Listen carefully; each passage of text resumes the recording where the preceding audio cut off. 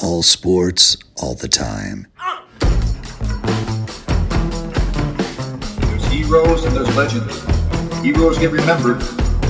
Legends never die. This is the Spoken Podcast. Hold your ears, folks. It's showtime. I'm your host, Lance Twidwell. Man, that kid, he can ball, man. He can ball. Touchdown, Kansas City! Patrick freaking Mahomes, baby! Let's talk some sports, because that's what we're here to do. You are tuned in to The Spoken. Ladies and gentlemen, here is Lance Twidwell.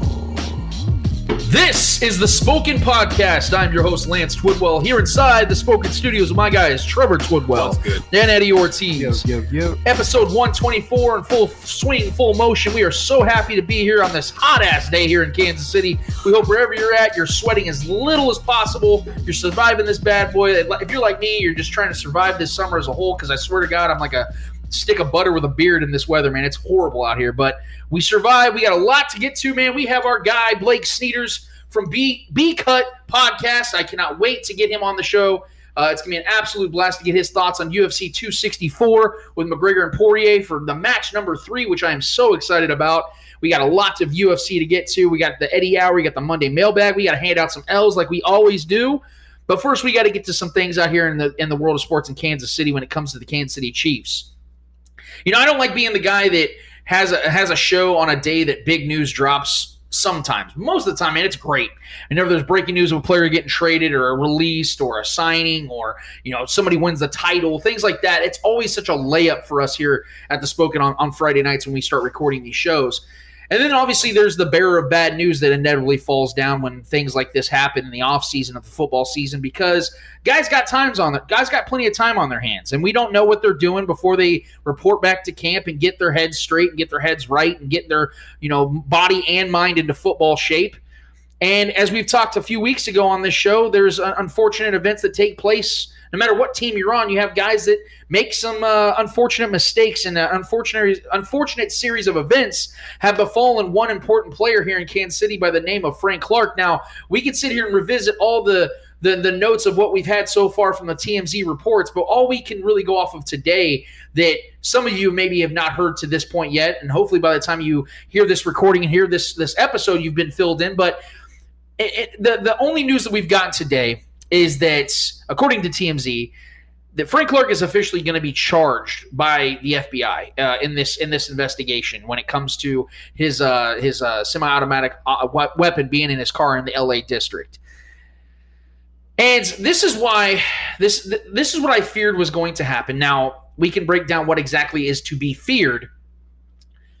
But this is why I said in the last episode that we talked about this, I believe this was episode 121 if I'm not mistaken, that I am fully preparing myself for whatever decision the Chiefs are going to make when it comes to Frank Clark. Now, I'm not of the belief, even now that we know he's going to be charged, I'm not of the belief ultimately the Chiefs are going to part ways with Frank Clark this season, because it's going to be very tough for them to get out of that contract in itself.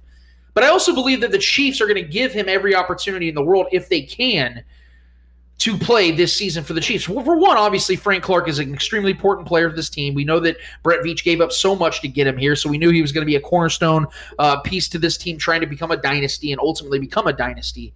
But also for the fact that unless there's a technicality, a contract detrimental situation the Chiefs can get out of it, that's really the only way they're going to do it. They owe him over $20 million this year. It would be absolute cap suicide in order to get him out of Kansas City, and it just doesn't make a lot of sense. And so after the news broke today, I started trying to scour some information here, and I went to my guy, Real Bird Lawyer, on Twitter. And if you guys aren't following me, you're doing yourself a real injustice here. And he is an actual lawyer out in Colorado, and I reached out to him, and he said he was going to bring out a string of tweets in regards to this. And he's been in court all day, so it was really tough for him to get to the information. But this is basically what he put out today, and I'm going to get to it in just a second. I'm trying to find his tweets because he's actually been going ham on it ever since. But essentially what Bird Lawyer has been saying today is that this isn't going to be something that is going to result in a long-term jail sentence. He's not going to be going to jail for 3 to 5 years like they're saying he could potentially go according to the charges. That's not going to happen because Frank Clark's got money. He's going to find a way out. He's going to pay for the best lawyers and the best opportunities to get out of this. So what we have to focus on now is the football side of this. We can sit here and break down the moral side of this. We can do all those things. I'm going to leave that for another show to do, and we've already done that in previous episodes. Now we have to sit here and speculate on how is this going to affect the Chiefs now? Because guys, I'm going to be honest with you. I would not be surprised at all if Frank Clark misses the first half of the season. Because now we're talking about multiple gun charges. He is now officially getting charged for at least one of them. We don't know all of the intricacies and the full information as to what makes this into what it is as far as why he's being charged. We've only been getting little portions here and there. And honestly, before today, it went radio silent for over a week. We heard nothing. And now this drops on us on a Friday afternoon, and now we have to react to what we know and what we do know. Yeah, go ahead, Eddie. Just to add to that, this is only for the March incident. This is not for the June incident. Right. So right. I don't even know if they're going to take that one into consider as far as they're going to. I don't know. I just feel like there's so much left out that obviously we don't find out until things are already.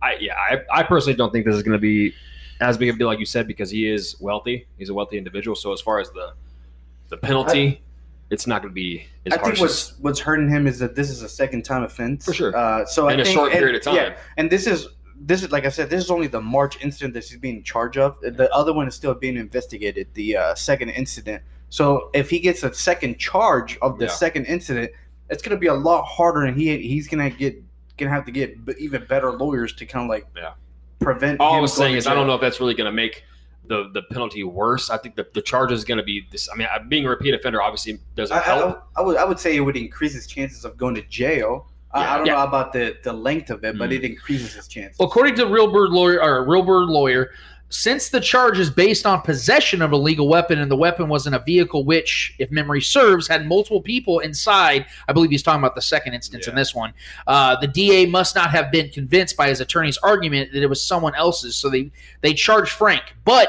just because they felt they could charge him doesn't mean they can necessarily prove that he was in possession. So let's take a deep breath and see what happens.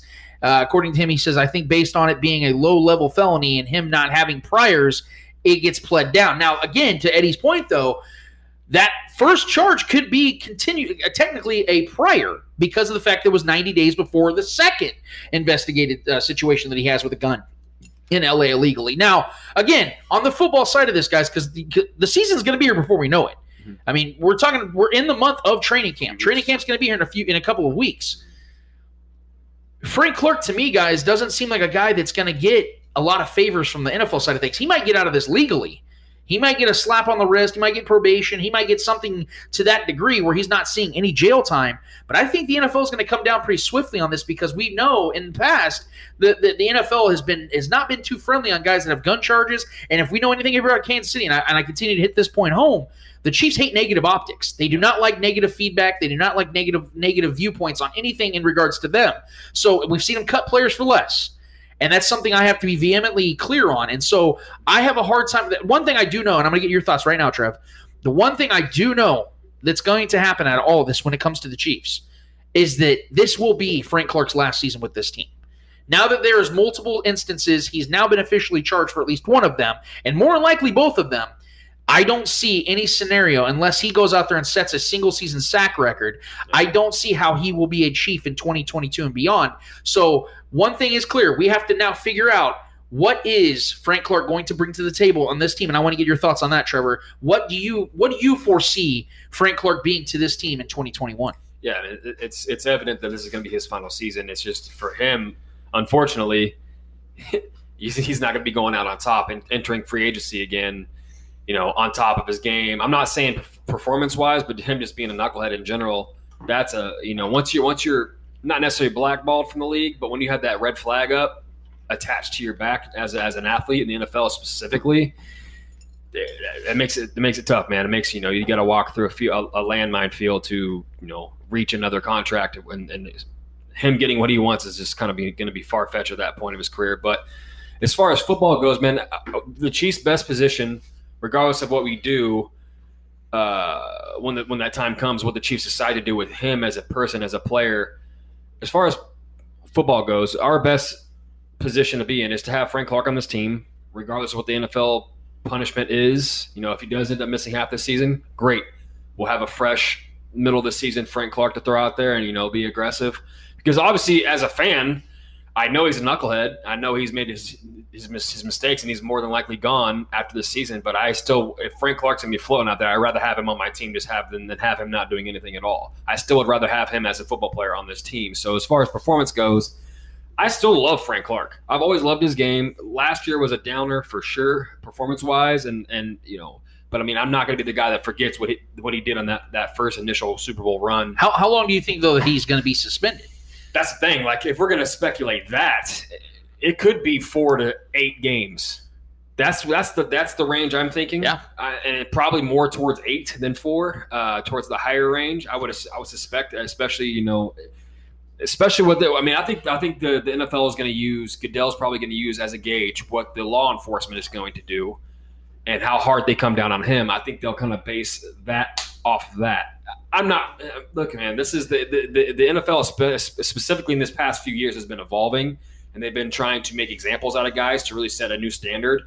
And a lot of that started with them actually punishing Tom Brady. That was a pretty surprising incident when that finally, with the phone destroying and all that stuff, and them actually suspending him. I think they really kind of made a turn at that point.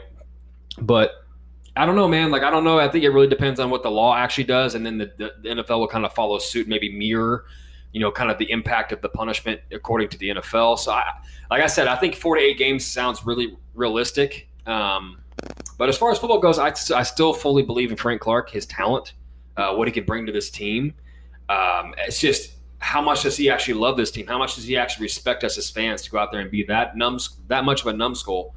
To really put yourself in that position when you're a part of a once-in-a-lifetime opportunity, especially in the NFL, to make a third straight trip to the Super Bowl, possibly win your second ring, and you're really going to go out there and risk that. That's the part that's just so frustrating to me, man. We could talk him on the field and his ups and downs and his woes of last season, because that is a real thing for sure.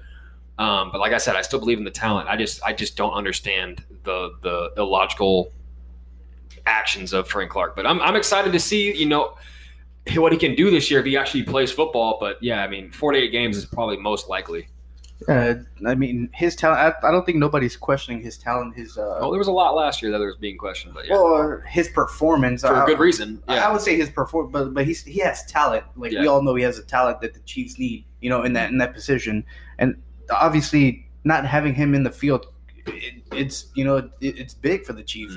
He's a key piece to the. I just question his loyalty, man. That loyalty is on and off the field. So it all comes down to what the NFL is gonna do.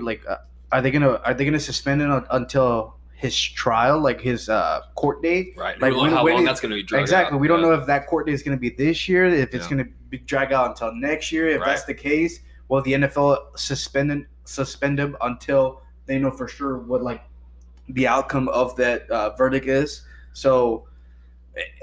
It's still up in the air as to what the NFL is going to do.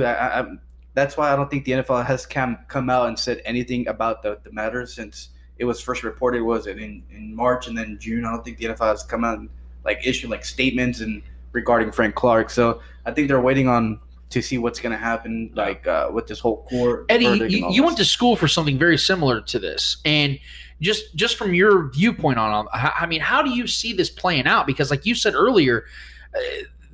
We're only talking about a singular instance. Now there's 2 to consider here. How do you see this playing out, man? It's definitely a bigger hole to come out of because obviously you have not 2 charges yet, but obviously you have that one, then potentially you can have 2. So now you're going to be facing 2 charges, 2 felony charges. It's going to be tougher for him, but Trevor was saying when we were talking about this is the fame, the money, the lawyers and all that stuff that could potentially get him out of that trouble and get him into probation or a slap in the wrist or some shit like that. I can see that happening, but at the same time, it is California, and California, when you break the laws in California, they don't take shit lightly. So yeah. The first time around, so the second time around, his bodyguard was with him, right? No, he was alone in the car. So the first time his bodyguard was with him. He was following him.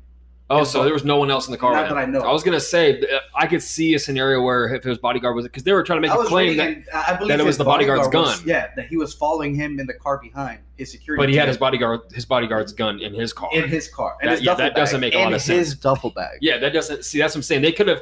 I think what they could have done that if he was going to try to claim that it was his bodyguard's gun and not his, they could have tried to maybe go that route. And because there's some great lawyers out there, man, that can twist it and find a loophole to make it sound like you're figured to where it was just the bodyguard's gun and not his. And this could be done real quick. But the fact that he was in his car with the gun as an individual, separate to the vehicle that his bodyguard was in, and you're going to try to claim that was your bodyguard's gun that's in your bag in your car. You're riding solo. That's just, there's not much you can really do at that point, man. Yeah, and with California, the way their gun laws are, it's going to be super hard for him to really? Uzi. Anything else is a fucking Uzi. Like it could have been like a handgun or something simple. No, he had a fucking Uzi, which makes this whole thing even worse. Yeah. Because you're not carrying that type of weapon around just for hunting. You're not gonna go hunting with the Uzi. Even your bodyguard.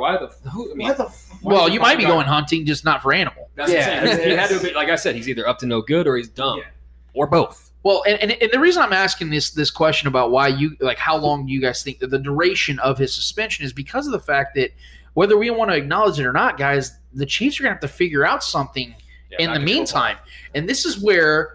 I really, and I know there's going to be people that are either not thinking about it or not taking it very seriously. I really think the Chiefs need to swallow their pride and go and sign Justin Houston. And the biggest reason why that sounds like a no shit thing is because of how effective he still is as a player. And we all know why guys like him and Melvin Ingram are still sitting out as veterans because of the fact that they know that they are worth money. And as training camp commences, you're going to see injuries to players. That's always bound to happen. And they know their value is going to be right around where their asking price is right now. So now that the Chiefs are in a position where before, a couple of months ago when they were interviewing Melvin Ingram, it was a luxury. Well, the inevitable suspension is going to be coming for Frank Clark. This is now a priority. Yeah. And so whether it's going to be Melvin Ingram, whether it's going to be Justin Houston, or another pass rusher out there that we're not aware of right now that may get cut during training camp, the Chiefs are going to have to answer this because Frank Clark is going to get suspended. Again, it's only going to be a matter of how many games, no matter how it is, because of the upfront pressure of this schedule the Chiefs have. Right. I think it's, 4 of their first 6 games are against former playoff teams from just a year ago, and some of those teams got much better in this offseason. They need as many front 7 workers as possible, and if Frank Clark's not there, like we all just agreed, is a key cog to this entire component, then they need to go and get a guy that can fill that role and be that guy for a month, 2 months. Somebody like that. Because Justin Houston, although is older, he has proven over the last 2 years with the Indianapolis Colts he can stay healthy and he can be effective. He had 16.5 sacks in 32 games. That's an effective player. Maybe not as good as Frank Clark is right now, and he definitely isn't younger, but there's a familiarity factor. And again, I've talked about the story side of this. It makes a ton of sense. But also the fact that he's good still. And Jaron Reed coming here and being a key part up the middle and a great player next to Frank Clark up in Seattle. You pair him up with Chris Jones on the edge and then another guy on that edge that has been a veteran player and presence in this league for over 10 years. You're automatically that much better, and you don't miss Frank Clark as much because you're going to miss Frank Clark no matter what. And this team's resilient. They're going to find a way to win without him. But you've got to give yourself a contingency plan. And to me, the only contingency plan in place is not throwing Joshua Kando out there, the rookie, or trying to, put your faith in one of these younger guys like a Mike Danna or somebody like that. No, you have to give yourself the best opportunity. There are 2 guys out there right now that significantly help this team. My vote would be Justin Houston to be a different type of defense that he'd be embarking on than he would be back in Indianapolis or in the former regime with the Chiefs. But he's still, I think, a kind of guy that can be good enough to fill that role while Frank Clark is working through his legalities. Yeah. No, I mean, I'm on the Justin Houston train. That's definitely something that I think a reunion would be nice. Plus, like you said, he performed well. He was actually better than Frank Clark was last year statistically. So, I mean, granted, he was part of a really, really good bunch over there in Indianapolis as a good defense, but he'd be walking in one hell of a bunch here. I mean, there's really at this point, but like you said, there's always guys that get cut. Prior to the season, we could sign some guys, but I think top of the list would be Justin Houston, just with the familiarity, the system. He's still got a motor. He's got that old man muscle memory at this point. He's got the swim moves down. He knows what he's doing out there. He's a robot at this point. So that's ideal for me. I want a veteran, to come in and fill that spot rather than a guy that's kind of coming in and trying to prove himself, doesn't really know himself yet. I'd much rather have the aged veteran that knows the system, is still a fan favorite here. The fans never wanted to depart from him. He would be welcomed back with open arms. Now, I want to jump to another topic when it comes to the Chiefs. It's much less important, but it's something that I think that does need to be addressed. We heard this week that wide receiver from the Patriots, N'Keal Harry, has formally requested a trade with the New England Patriots. He wants to get his targets up. He wants to produce better, and he's just not doing that up in New England, which I completely understand. Former first-round pick, I believe it was 2018 when they took him, or 2019, I believe. Very young player, 6'4", 230 pounds, an absolute massive beast. He's extremely slow, not a very good route runner, but has decent hands and is a really good, I would say, a legitimate target in the red zone. Yeah, so when I heard this news, obviously the automatic assumption was, the Chiefs are going to be interested. At first, I was a little reluctant to it because I was like, well, I think the Patriots, knowing how that their skeevy asses up there are going to do, they're going to try to pull a fast one and try to get a mid-round pick out of them. So I was like, the ultimate amount that I would give up for N'Keal Harry in the scenario that the Chiefs would trade for him would be a conditional 4th-round pick. That would be the ultimate amount. Now, we came out and said the market for N'Keal Harry is actually a conditional 6th, which is essentially nothing. You're not really giving up anything for N'Keal Harry if you were to give up a conditional 6th-round pick, and that gives you all the leverage in the trade ordeal. And so for me, if I'm looking at this and I'm saying, okay, I can get a 23-year-old receiver at that size with he's making, I think, $3.2 million in total for his cap hit.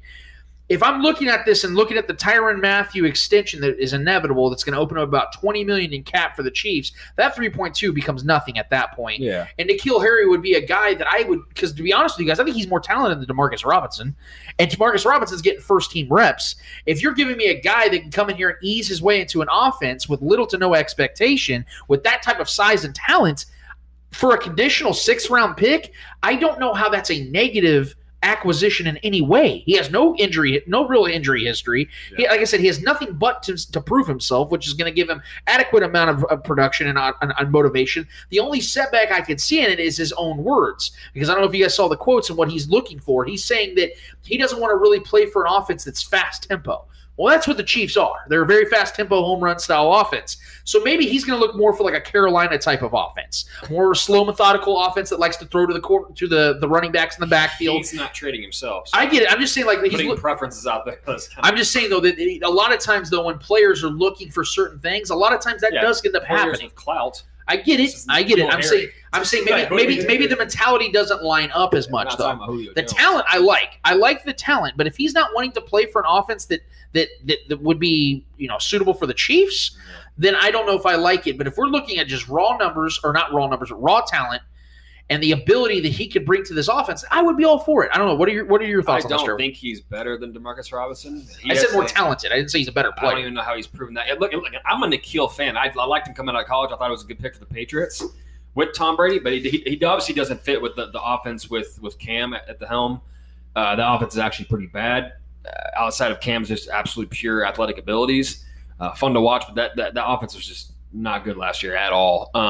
I like the size of N'Keal Harry. I think he is a good guy to come in and red zone packages. I get that, but I don't think that's worth trading for. Even for a conditional 6th-round pick? He's not. Dude, for us personally, for the Chiefs, our offense is built on speed. That's not a guy that's going to be getting reps. Demarcus Robinson, say what you want about his talent. He's fast as shit. He's still very, very fast. He's a fast receiver, not the best route runner. I don't know. N'Keal hasn't proven anything in the league so far. I liked him coming into the league. I haven't seen much from him because, granted, he was, in between spot there with the transition from Tom Brady to Cam Newton and that whole beef and that whole transition there. That was a strange spot to be in for him to develop and have some consistency offensively. And I think any player that's going to come to the Chiefs offense is going to look better, and any player is going to really want to come play for Mahomes and Andy Reid. That's just a fun offense to be a part of. Period. But I think as far as trading for him, it doesn't really make there's no. I think we can go get some guys that get cut and off some practice squads after training camp and find guys that are more. We can go get Albert Wilson. I would think I would welcome Albert Wilson back before I would want to kill Harry, at least in a trade scenario. That's just me personally. But yeah, I mean, he's got good size. He can maybe go out there and run some red zone packages, but for the Chiefs, in order to trade for him, I just don't. Yeah, it doesn't make too much sense for me. Yeah, I mean, I can care less if they go trade for him or not. I honestly don't think he's a better player than Demarcus Robinson either. I just don't see it. I don't see the Chiefs really needing his talents here in Kansas City. Like, I think they're good enough with what they have at the moment. Because you're adding N'Keal Harry, he's not adding anything special to this offense.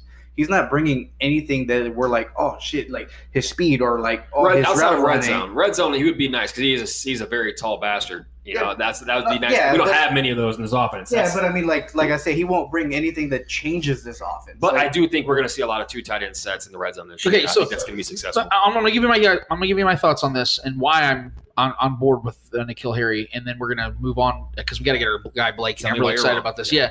Well, the thing about it is, to me, it falls in the same line of thinking as what I was expressing about bringing in a Justin Houston, because Justin Houston is not going to be brought in here with the expectation of being the top edge rush, but you're bringing him in here because of why? Because you know that there's solidification there if and when he brought – and I'm not saying N'Keal Harry is going to be a solidifier. What I'm saying is that you have to always anticipate a couple things when it comes to football. You're going to have injuries. Yeah. And I think that when you're looking at the depth of the Chiefs, what have we been griping about this whole offseason? The Chiefs aren't deep enough on wide receiver. And if you add size and a guy that with that type of those measurables, I don't see the negatives that come with it. I understand that he may not produce to the level of expectation or may not produce at all. Yeah. But to have that type of person on the roster, to me, is bettering the team in just that instance than not having it all. And then you lose a valuable piece. Let's say McCole Hardman goes down with an injury, Demarcus Robinson. Then who are you looking to? A Byron Pringle? At this point, we know he's a special teamer.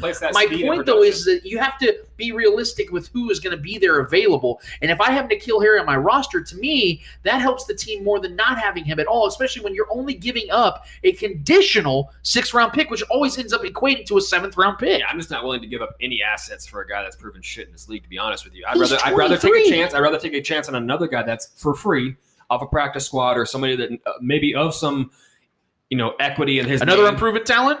Exactly, for free instead of trading assets. And a conditional 6th-round pick is essentially for free, dude.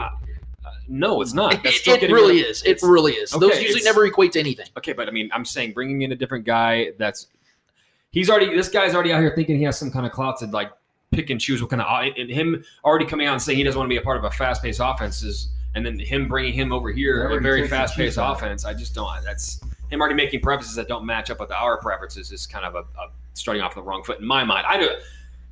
I think we're wasting way too much time on N'Keal Harry as it is, but I do like him. It was backlogged at the end of the segment. So I do like him. I will say I do like him, but he hasn't proven anything.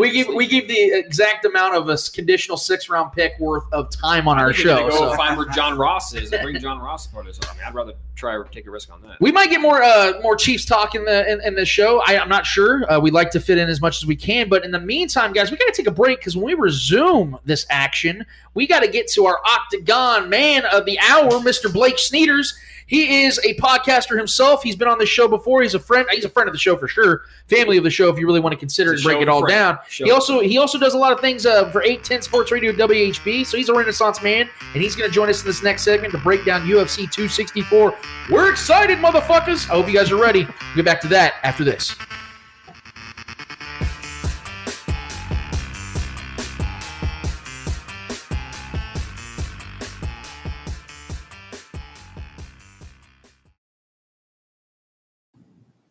Commandeer is Kansas City's alternative apparel brand. They make unique Kansas City-themed apparel and accessories with an emphasis on counterculture. They're nominated for 2 Best of KC 2019 awards in the Pitch magazine and have plenty of designs for both sports fans and anyone else. Find them online at commandeerbrand.com or follow them at Commandeer on Instagram, Facebook, and Twitter. Soft shirts designed with an edge.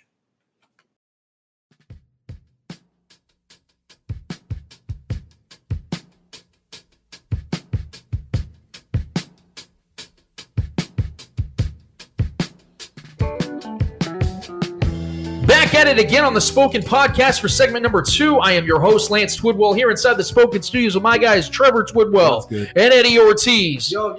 Oh, we are so damn excited. Eddie had to kind of improvise on that one because we have a guest in the house. We are so very excited, so very pleased and honored and privileged, most of all, to have our guy from the B-Cut Podcast on YouTube, which I highly recommend you guys to subscribe to because they got the motherfucking knowledge when it comes to the UFC and all MMA, in the world of MMA, if you will. Let's give it up from Mr. Wicked Blake himself. What up, Mr. what up, Blake what up, what up? Steeders! How we doing? How we doing?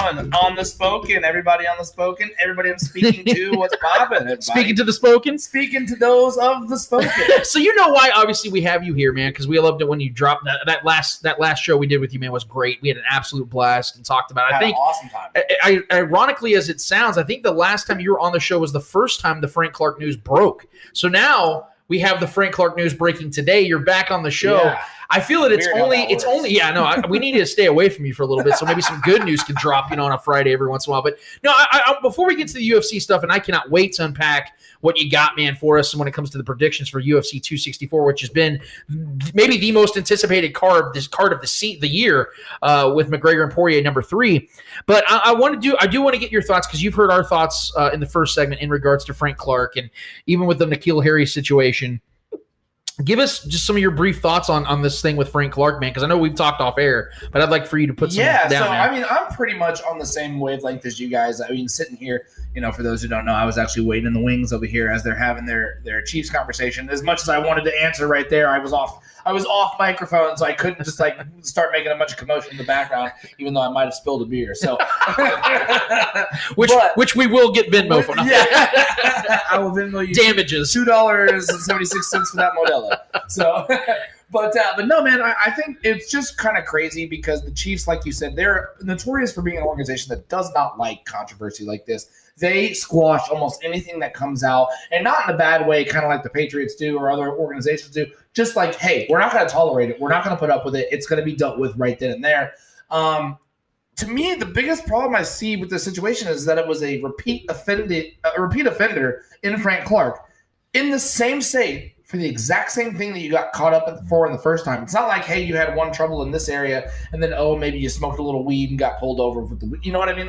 It's a repeat felony it's a repeat crime. It's now being charged as a felony in the state of California because my biggest problem is I'm also a gun, advocate, for responsible gun ownership. And the biggest thing that I will always preach is know your laws in what state you're going to and what you can and cannot have as a gun owner. It's Use simple your brain. Yeah. Right. Weirdly enough, you'd think it'd be that easy, but it is a muscle. It is a muscle. Clearly, it's not. I don't understand that. Anybody who knows anything about guns or anybody who owns a weapon and is smart about it, they know the laws of the state in which they're carrying that gun. You'd like to think they'd be more aware when they're more wealthy than the common person. You would think so, right? Yeah. You would think so, but things come easier to people that have a lot of money. That just is the way it is, and you forget that there are rules that apply to you, and that you will get caught with those things if you don't abide by those rules. And that was a prime example of what happened to Frank Clark. And I think if I'm the Chiefs,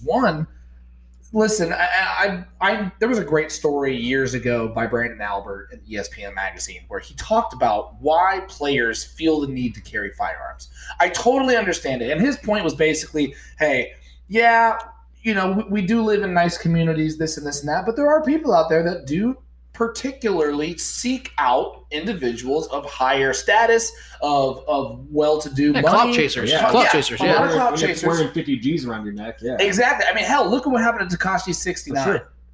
He got kidnapped by that's Eddie's guy. Hey, tread lightly. That's Eddie's guy. You got to talk about Tekashi 6ix9ine over here. 6ix9ine guy. Stupid. Are you dumb? Or are you stupid? Got the blicky. Please move the fuck on. Anyway, move the fuck on. My hair is turning different colors. Anyway, but so you have people that will go after people that have money. So I understand wanting to feel protected. I totally get that. And as to kind of your point, you said, what the hell are you guys using the Uzi for? Again, that it kind of got me thinking, is that something that you really needed as proper protection? Or was that almost more like hip-hop culture playing into, hey, I got money, I got cool guns, I can do what I want, I got the cars? Nah, bro. You know what? Because that Uzi, I promise you, if we're really talking off the self-defense aspect, it's going to be less effective than a 9mm or a Glock would. Right. It's going to be way less reliable. It just looks less really accurate. Fucking cool. Yeah, of course. Yeah. It looks cool. So it was really dumb for him to even be toting this, especially in a state that's one of the most lockdown states and high end laws that just basically nullify any type of gun ownership. California is not the state you want to go if you want to play around with guns. Do you want the Chiefs to sign N'Keal Harry? So N'Keal Harry actually kind of fits the prototype that I've been talking about, the strong-handed, big-bodied, tall receiver who can get up for red zone passes. Now, that's great and all, and I think it'd be cool, but it was a little weird, into Trevor's point earlier, that he came out and kind of announced what he wanted to do, which was the exact opposite of really what the Chiefs do. I don't think that matters as much, just because wherever you go, you're going to play the system. You can't just make your own system. You're not Randy Moss. There's no, like, I'm going to throw my hand up, you just throw it to me. Like, you're not that good, bud. You ain't that guy, pal. You're not that guy. Right. So it's just one of those things where I was like, yeah, it'd be kind of cool, I guess, just to add some depth to the position. He doesn't wow me by any means. I actually specifically went back and watched his ASU tape as well as his Arizona tape, as well as Arizona State. I'm sorry, as well as his highlights from the last 2 years with the Patriots. He was fun to watch in college, and they were nice. There wasn't anything that really stood off the board other than just being very strong and being able to go get the high ball. So other than that, like, that is something that I preached a lot of, but I don't know if he's necessarily the guy that I would say go get it. Another guy that got Noah Gray, man. Noah Gray. Hey, watch out. Noah Gray, from what I've heard, has been putting on quite a clinic in camp right now, as well as Nick Bolton has on the defensive side. But one guy that you guys didn't mention that I actually have kind of kept my eye on ever since Hard Knocks 2 years ago with the Browns is Antonio Callaway. Oh, yeah. Chiefs actually got him right now on the practice squad. Now he actually is one of the only people right now that has true in-season experience. I mean, he had 46 catches, I believe, 2 years ago for like 590 yards and a couple touchdowns. I didn't even know we had him on the roster. Yeah, see, I just learned about this not too long ago. So I was like, okay, so he's just a guy that's had a lot of off-field issues. But what he did well was he's not very tall. He's about 5'11", 200 pounds. But what he does really well is he catches really strong over the middle, and he's very physical, and he's fast. Mm-hmm. And he can jump. So he's not a 6'4", 230 kind of guy, but he's a 200-pound, stout receiver, almost like a Powell, if you will, in the sense that they're both kind of big-bodied guys who maybe not strong hands. They're strong body, strong hands, exactly. So I'm a little interested to see what he brings to the table, because I think he's going to challenge a lot more people on this roster, the DeMarcus Robinsons, the Mecole Hardmans, than people think, because he's got proven in-game talent, and he's just the only reason he didn't get to translate is because he's had multiple off-field things, which is the topic of the conversation, is off-field issues and how they play out, how the Chiefs handle him. As long as he can keep his nose clean, I think he's going to be in the mix a lot more than people think. Yeah. Well, I like those thoughts, man. We could have a whole other Chiefs segment if we wanted to, and I'm sure we're going to do that on Sunday with Darren on the ship. But in the meantime, we got to get some business here, man. We got UFC 264 coming up around about 24 hours or so. Trilogy. I'm absolutely excited about this one. But see, the great thing about this card is it's not just top heavy, man. With the big billing of McGregor Poirier number 3, we got some damn good fights on this main event card. But before we get to the main event card, because of the fact that I know that a lot of people love to eat up the prelims, and we see a lot of these fights, and there are a lot of guys and women in there that are trying to prove themselves and prove the worth to get on those main cards. What fight of the prelims are you looking forward to the most, and who do you think wins it? So there's 2 fights that stick out to me that just have well-to-do names or a lot of talent on them. So the first one to me is the third fight of the night. It's Brad Tavares versus Omar Akhmedov. Nothing crazy. Neither of these guys are going to go out there and just absolutely blow you out of the water. Yeah. But these are 2 veterans in the league that are getting kind of I would say they're not getting slighted, but they really should be higher up on the card. They're just a loaded card this time. So I think they're going to try to put a show on, set the tone early in UFC 264. So I think those 2 are going to come out and have a very good fight. It's the third fight of the night. The next fight that I think is going to be the best fight of those prelims is Michael Pereira and Nico Price. Both of these guys fight very, very out of the ordinary. Michael Pereira is all over the place when he's flying knees, doing capoeira and out there. He's doing a whole lot of things. It just makes for a spectacular viewing pleasure of a fight. Yeah. Things you'd want to see, like spinning back kicks, Bruce Lee type shit out there. So that fight I think is going to be very good. Now they've got Pereira as the favorite. But it's very close. It's 141 for Nico Price plus, and then minus 177 over there on DraftKings for Pereira. I think that's probably correct. I think Pereira is probably the more dangerous one, but I would say Nico Price is probably the more composed one. So Pereira can kind of just knock you out at any time because he does so many different crazy things. I think Nico Price is probably the more composed fighter. So I actually think that Nico might come in there and cause the upset. I'm sorry, caused the upset because he's not the favorite. But it's a close match. So either way, that one's going to be a stylistic matchup to definitely watch for the prelim. So those are the two prelim ones that and really you can't even forget about it other than the fact that I'm not huge on his opponent, but Carlos Condit rounds out the top of the prelim fight. Big name guy, still, can fight in the league. He's got 32 wins, man. Yeah, the guy's a legend in the game. So never count out any of these legends. So guys like that, those three fights, the Carlos Condit, Michael Pereira, Nico Price, and then the Brad Tavares and Omari Akhmedov. What are your thoughts on the Nevada State Athletic Commission coming out and saying that it's official that they're no longer suspending or banning combat athletes for cannabis use because marijuana has been confirmed according to their research that it is not a performance enhancing drug. Given the climate in our Olympic world, what are your thoughts and takeaways from that, being a person that follows so vehemently on the combat sports side of things? I'd say it's about fucking time, Nevada. Heroin's next.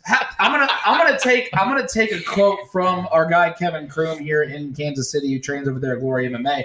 How can I go fuck a stripper or pay for a stripper? But it's illegal to fight on weed. I'm sorry, I know it's a little vulgar for the fans out there. But dude, it's one of those things. Like, how can I go pay for a hooker, but I can't smoke weed and fight somebody? Yeah. It makes no sense. Logic. And especially with the whole Sha'Carri Richardson thing being a performance-enhancing drug recently in the news, and the whole debate of whether weed is performance-enhancing or not performance-enhancing, I don't give a damn, because it's going to open up a can of worms that we could go down. And really, if we're looking at it, there's so many substances that are allowed that shouldn't be allowed. If that's really what we're calling performance-enhancing, which just dismantles the whole argument in the first place. So thank you, Nevada, for finally catching up with the times. Sign Nick and Nate Diaz up for the next 10 fights in a row. I want to see all those guys throwing hands weekend after weekend, because Nate will fight 3 weeks in a row. I want to see them smoking a joint on the way to the arena.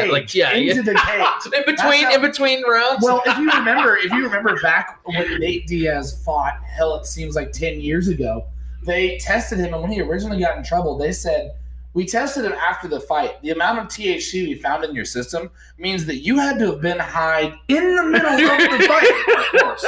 But you know what? Who cares? Yeah. Let the man slang, throw hands. Is he not one of the most entertaining fighters in UFC history? Exactly. Him and his brother both. So, yeah, I'm very glad they finally decided to catch up with the times. We have an incredible card, main event. It's so great that I think one of the brightest stars in UFC history, young stars in UFC history, Sean O'Malley is leading this bad boy off. Welcome to the Sugar Show, baby. I'm telling you, this guy is the truth. If you don't know Shane O'Malley, you got to get on board, guys. He is one of the best. You want to talk about a pot connoisseur?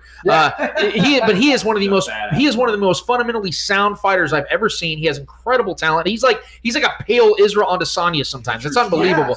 And he's going against a guy, Chris Moutinho. I think that's how you say his name. Moutinho?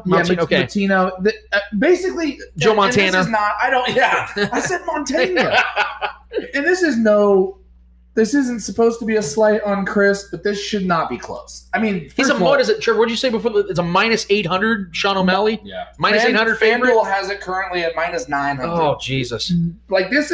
This should go as expected, is what you're saying. This should be an absolute ass whooping on the hands of Sean O'Malley. Like, if he really wants to pick up and prove to us, hey, this is where I'm at right now, because he always claims he's the best striker in his division or in all of MMA, up there with Israel Adesanya. It's hard to debate it is hard to debate. It's climbing the ladder. The only problem is that we have, he does have that weird loss where he ended up tearing some ligaments in his ankle and he couldn't put any pressure on it.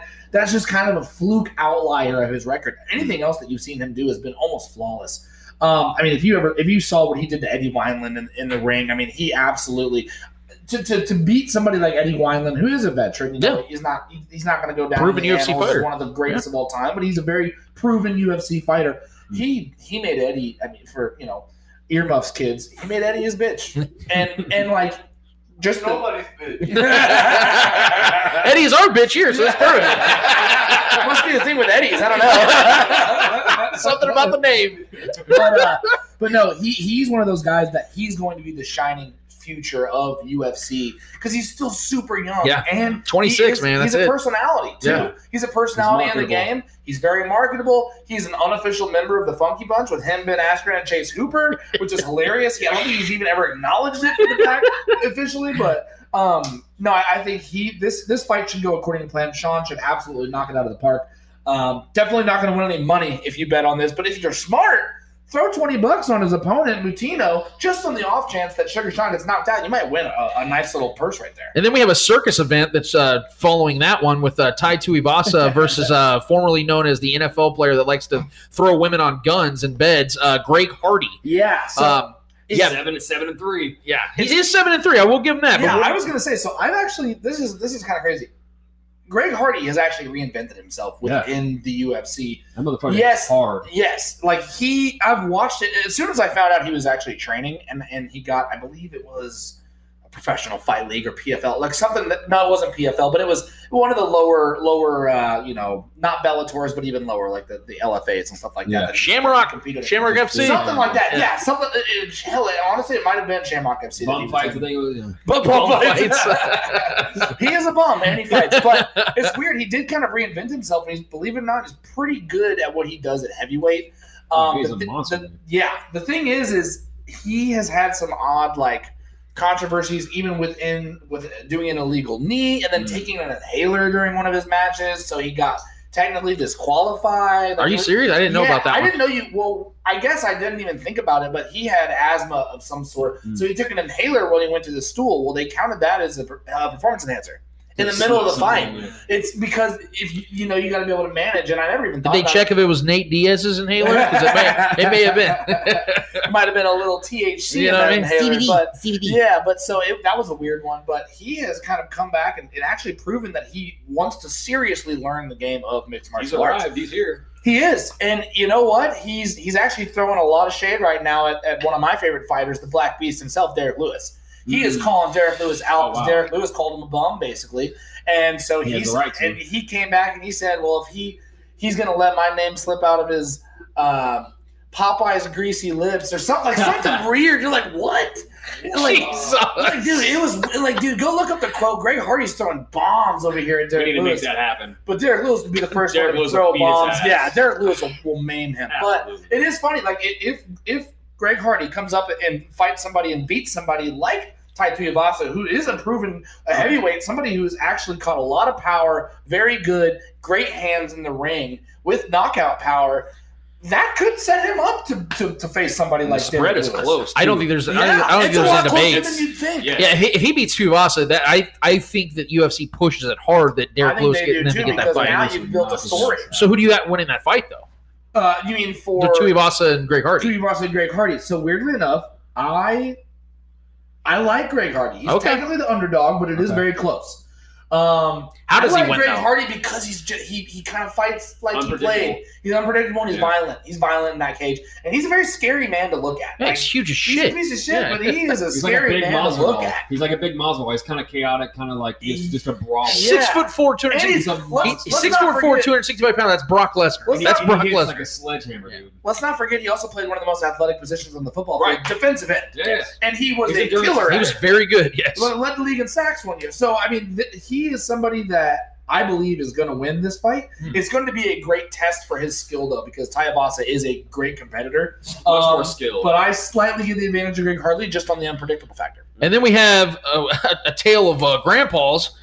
Gilbert Burns and Stephen Thompson, both are over the age of 34. We got really one grandpa, one guy who's kind of hit his stride. Yeah, he did lose to Kamaru Usman, but everybody else that Burns has fought, he's been on an absolute tear. Well, and Stephen Thompson is, 4 inches taller with a 4-inch reach advantage, too. Yeah. So he's a little bit older, but Stephen, the way Stephen fights is just so – he's very karate. He has a very karate-based style. So he's very long, and he's very lengthy, and he's very open. The thing that I like about Gilbert is he can kind of just come and attack you, and he's going to get a hold of you and try to take you down because his jiu-jitsu level is elite. He's a black belt. But Stephen Thompson is also a black belt in karate. And so it's one of those things where the styles of these fights, I can't tell if this is going to be awesome or if they're going to counter each other out. You know what I mean? Because Stephen can also do a really good job of defending the takedown, but Gilbert wants to go for the takedown. But Gilbert can throw hands, but Stephen can also throw hands and his feet at your face. So I'm going to give the slight edge right now to Gilbert Burns because he's a little younger as far as kind of his stride and when they hit. Stephen was hitting his stride a couple of years back. Gilbert's really been on a tear the last year and a half besides the Kamaru Usman fight. I would give the edge to Gilbert Burns, but not by a lot. I think Stephen Thompson has a ton left in the tank, and he still wants to come out and compete. And you never know when you're going to get just absolutely mollywopped inside the head with a freaking karate kick. So I'm going Gilbert Burns, but I think this one's going to be closer than people think. And then we have the main event, number 3, Dustin Poirier taking on Conor McGregor. I've said on numerous occasions that I've been a big time Conor McGregor fan. One of my favorite experiences was watching him drop Eldo within 16 seconds of that fight. One of the most prolific things I've ever seen in UFC history. Maybe he was going to do it, then he did it. Yeah, maybe the biggest star that the UFC's ever had. And it may not even be all that close when it comes to polarizing figures. I do think that pay-per-view buys. Yeah, no question. Not even close. And then you're talking about, just like I said, the ability for him to bounce back the way that he has and adjust. The problem, though, is I think that he's now in a place of his career where I don't know if the hunger and the thirst is the same. He's even admitted that in an interview with Stephen A. Smith of late. I do wonder, though, if that is gonna cause an effect with and Poirier having a little bit of a mental advantage over McGregor, because if you look at the interviews, most of the time McGregor owns the octagon in that form, on the mic. Of course, he didn't do that. Poirier, there was numerous times Poirier would say something and McGregor couldn't come back with anything. And I know most people are like, well, that's nothing. That's all hype. No, that is where McGregor beat you. Yeah, he beat you in the mental game, and then when you're in the octagon, you're still thinking about the things he was saying. He beat your ass. Poirier, now he's a stone. He's an oak. That doesn't work on him. How do you see this fight going? So it's weird. I actually just watched the press conferences this past week for when they were doing getting ready before all the weigh-ins and everything. And I believe Conor did better at the mental game the last conference they had. Yes. He seemed a lot more on edge. Poirier, and it's not that it really affected Poirier. It just was more Mystic Mac than what we've been seeing recently. He was a lot more quick, whippier. He was on it. He was throwing insults out that Poirier kind of had some lame comebacks too.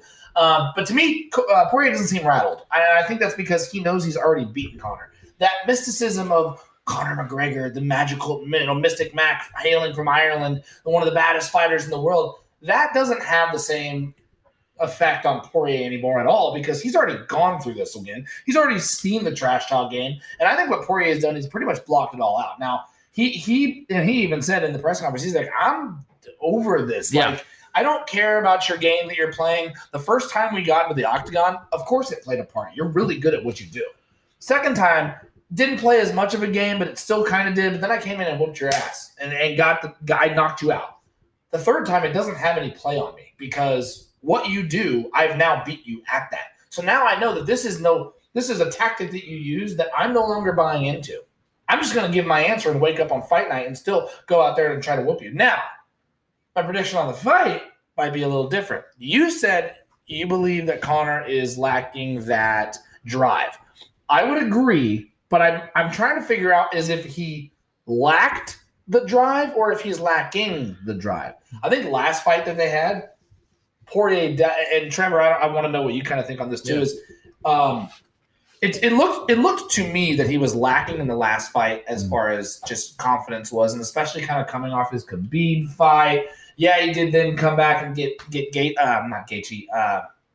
Cowboy the way he did, but it just wasn't the same Mac. But this time, I feel like he's there, at least in the last couple of days. He's looked a lot more confident. Now, maybe he's a great actor. Maybe he's getting the Golden Globe nominee for freaking, acting. But he seems to be a little bit more back to that style now as far as fighting. I don't know. Poirier chose a very different tactic that nobody really used on him before. I mean, Khabib, him and the Khabib's match was different because Khabib's just an overpowering monster. But Poirier really attacked his base, which nobody had really done to Conor before. Do you think the game plan is going to be the same? Do you think it's going to be slightly different, or do you think it's going to be totally different? I personally feel like I think Conor's taking an entirely different approach this time around because he got his ass humbled. Yeah. Right? If we're all just being honest. And I think he knows. I think he's at a point in his career where he's been the showman. He's been the mouthpiece. He's been the marketable guy. Everyone's already hyped for this fight regardless if he's that guy again or not. I think Conor's going to go out there and win this fight. First and foremost, I'll just get it out there already now. I think he's going to win this fight because I think he's approaching it in a different way. I think he's approaching this more as a veteran, more as a guy that's really, really focused on just winning this fight instead of selling it. Yeah. Right? Because a lot of times he's put a lot of energy into selling fights. He's backed it up. He's backed it up more than he has not backed it up. But I just think we're seeing a more focused Conor this time around, and like an aged veteran guy. We've seen him in all sports. A lot of the young, when they're young, they're mouthy. But when they get older, they become a little more wise. They become that older guy, that veteran. I think that's kind of this chapter of Conor's career. I think he's going more of that route. So who do you got? I got Conor. You got Conor? I'm taking Conor. He's the favorite right now. It's almost a wash, but he's right now sitting at the favorite. Well, and I was listening to something today. They said that the money line right now actually is favoring Poirier, but the bets that they're seeing for wins are coming in for Conor. Right. Also, I guess the bet for will the match go under last 60 seconds, or will they knock him out in it? All the money is on yes. It won't on no. It won't go 60 seconds. But all the money is on Conor to win in under 60 in that specific prop bet. The entire time since we knew this fight was going down, I've been telling these guys on the show time and time again that I'm picking Poirier. Yeah. Because I think at this current time he is the better fighter. I think he's the more polished fighter, the more established fighter at this time, because for the last 3 or 4 years, McGregor's been kind of in and out of the octagon doing other things, movies. Doing movies, boxing events, which was Dance with Gloves, or we're being honest, with Floyd Mayweather. So he's been very distracted. I do 100% agree with what Trevor's saying about where McGregor's mind is now. I do believe that he is now more fixated and focused because he does care about his legacy. He got out of the whiskey business. He's done in movies right now. Yes. He's literally this past 5-6 months, he's been focused on getting that. So let me put it like this. He didn't bring his family to Vegas for this fight. It is in Vegas, obviously, right? Yes. Yeah, okay. This is a business trip. So, this is a business trip to him. He's not bringing them because he says he doesn't want to be comforted if something is lost, because he said the last time he fought, he had his kid. It was better. When they fought on Fight Island over in Abu Dhabi, he had his whole entourage with him. He had his family there, kids there. I'll say this. I'm going to still stick to my guns and say Poirier is going to win this fight, but here's what I'll say.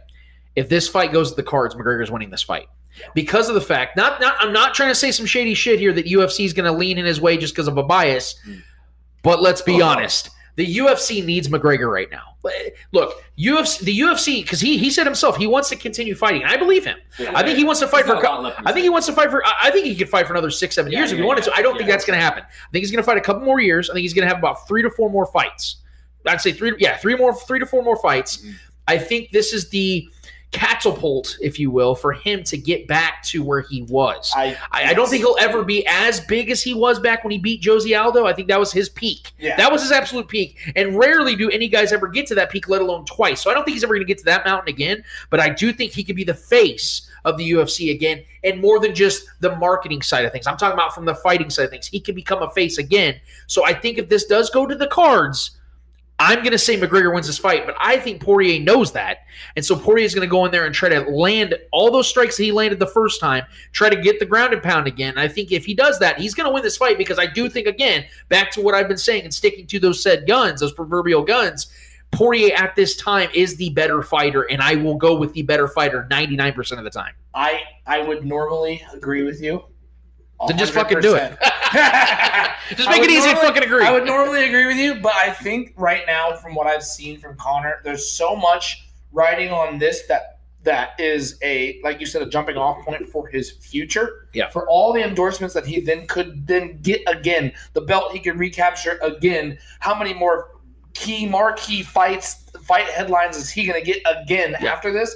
Probably only about 4 more. So can he stick out one fight to get about another 1.5 to 2 years of absolute fame? And as far as popularity goes, do you guys know the 2 highest selling pay-per-view fights of all time? They got to be McGregor. I'll give you one. First one, McGregor versus Khabib. Do you know the second one? I do not. It's McGregor versus Poirier 2. Nice. So the question is does McGregor versus Poirier 3 top 2? I think so. Do you think it'll become the second highest watch, or does it top 1? I think so because of the fact that from what I know from watching boxing and watching UFC my entire life, it's the tiebreaker. Exactly. It's the tiebreaker. Once that happens, I think that there's so much more intrigue to this one than there was the second time, even though there was a ton of intrigue. As you said, it's the second highest grossing pay-per-view sale there ever was. Yeah. But I'm going to say yes. I don't know. I think it should. Even with the tame, quote unquote tame McGregor we've seen in the pressers and stuff, which I'm I'm glad that we're starting to see that kind of McGregor, that more adult, more strictly business. Instead of he's still talking his shit. Of course he does. Yeah. That's who he is. But it seems a little bit more calculated. Yeah, and I think we're going to see a very sharp McGregor in that octagon. I really do. I know you think Poirier at this point is the better fighter. I don't know. I think fighting is and sports in general is all about matchups. Yes. Especially one-on-one combat. Who can counter who. Whose strengths are what. If someone's strength is so much overbearing to the counter of the other fighter, the opponent, it doesn't really matter what you do, man. If you can't counter the strengths of your opponent, you're gonna get fucked up. So I think both these guys, obviously this is a trilogy for a reason. These guys counter each other really well. These fights are very, very good head-to-head. Their strengths match up fairly well. They're both good strikers. They're both fairly good on the ground as well, but they both like to knock each other out. Obviously, McGregor got humbled last time, but I truly think, man, I think we're going to see a different beast out there. I think this is strictly business for McGregor, and I think that's something anyone should fear. I think if Conor McGregor is going to show up at the fight, if I'm him, in my mind, and I do believe I've seen this from him this past week, I'm here to shock the world one last time. Because I think if he doesn't do this, he doesn't do anything else going forward. If he loses this, I don't know if we're going to see him getting a ton of big matchups. I think he's trying to bring Khabib back to fight. I think that's okay, and he has to win. I'm glad that was brought up.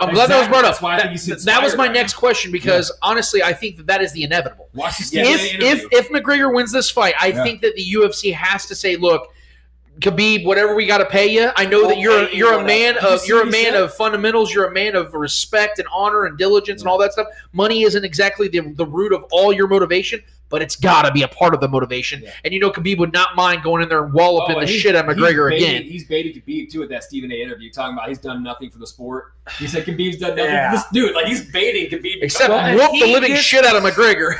He gets under, even though he's beat him, he gets under Khabib's skin. He would be the only guy. They're polar opposite individuals. Not only from culture, but religion, like the whole gambit. Yeah. They are very. Khabib is a methodical creature, and that's a real hatred between them. That's not a marketable Chael Sonnen-esque type of hatred. It is on a religious level, and it goes deep like that. Yes. They do not like each other. Well, you saw his men go in there and assault McGregor after their fight. You know it's real. It's real. He has to win this, and in his mind, I think he has to think, I'm going to shock the world again. Because if I don't, my career is basically on the fritz. Yeah.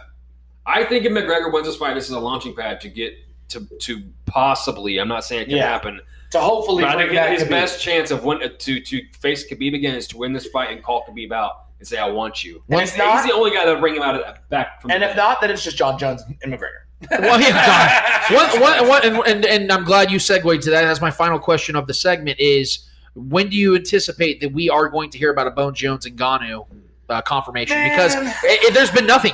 I'm not hearing a damn thing. Yeah. It's all speculation. John Jones real quick. Yeah, text him. Let me know what he says. Because we talked about this last time. Here's the deal. I didn't really like what they're doing right now in the heavyweight division with Derek Lewis fighting Ciryl Gane. I don't know if Cyril's really deserved it. And the fact that they're calling it their interim heavyweight belt title just because Francis had a prior obligation, he couldn't end up making. He either couldn't make weight. It was something weird. Like he wasn't like ready basically to take on any fights. He's in the new Fast and Furious movie. Like he's got other things. He's an international superstar now, especially in his country of Africa, like in the entire continent of Africa. He is the biggest walking. Him, Kamaru Usman, and Israel Adesanya can't go anywhere without being absolutely praised and hailed. So.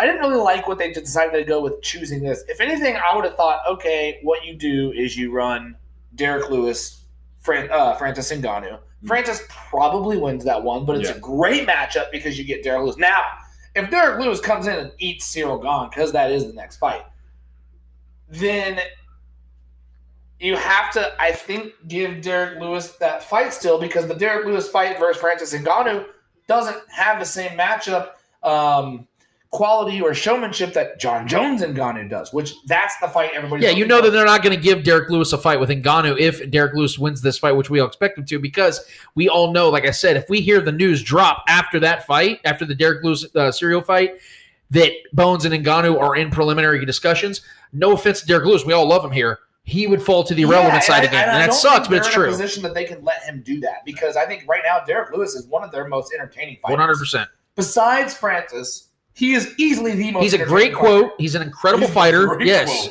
Yes, dude. I my agree with balls you. is hot, man. Like, who else has? It's just so. I think how they played this was a little weird. I would have fought that fight first. Then you have all the time to say, "Hey, now we're going to run Francis and Jones." Then we're also on the same card. What would be awesome is if you had Derek Lewis and Gone after that fight, after Francis probably takes care of Khabib.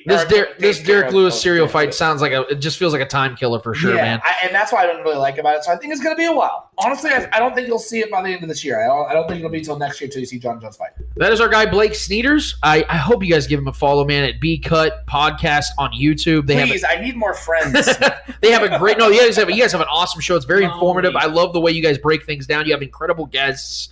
You have. I can see that you guys have a ton of respect in the field as well. And Kansas City is a booming area for mixed martial arts. And if you have anybody that if you have young kids or whatever that you're trying to get into self defense, I would highly recommend MMA being a form of that for sure. But tell the people where they can follow you on social media and how they can get a hold of you, man. Yeah, so on Twitter you can find me at Wake Wake in Blake 29. I'm always there, probably usually chatting it up with either Lance or any of the guys on the Twitter sphere. I've actually just became like kind of savvy now with Twitter. Like I'm actually posting things that people are actually interacting. So like that's kind of interesting for me.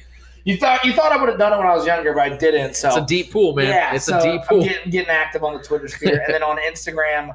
I don't really post a whole lot on Instagram for people to really interact with. Most of my stuff I post all to Twitter, but if you do want to follow me on Instagram, hit me up, send me some funny pictures, some memes and whatnot. You guys can reach me at GingerPants4. He's got all these funny names, man. I swear to God. GingerPants4, and then Wake and Blake 29 on Twitter, and those are the two.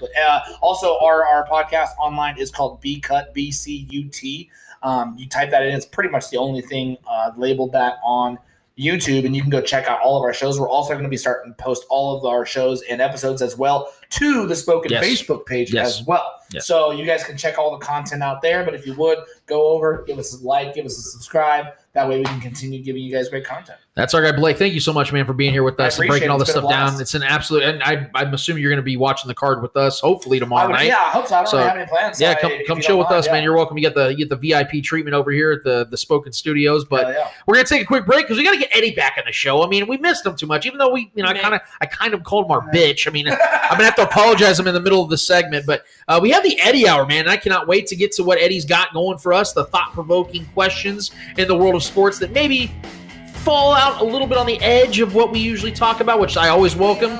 Cannot wait to hear what he's got for us. We'll get back to that after this.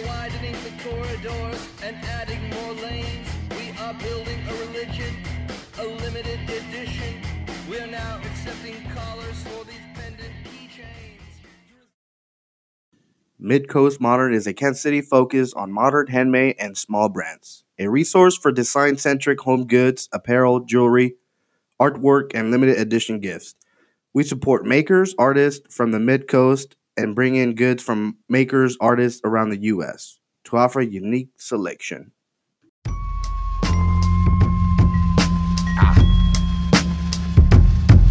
Hey, yo!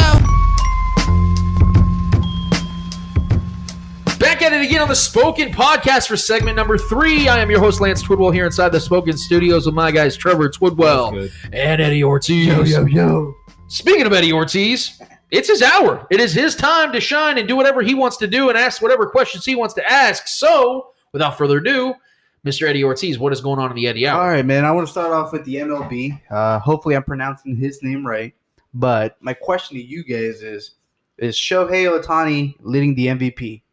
Without question, yes. AL MVP, because obviously in baseball you have your AL and your NL MVPs. Yeah. There is no question in my mind, Shohei Ohtani, if he stays true to what he's doing right now and just handles the rest of the season, no matter what the Angels do, which isn't going to be shit, he has been by far the most valuable player in Major League Baseball, quite frankly, even over Fernando Tatis, because of the fact that you're talking about a guy that at worst is the number 3 pitcher in a rotation, which means you're still one of the top tier pitchers in baseball. And the fact that he is leading the majors in home runs right now at 30, I think it's 32.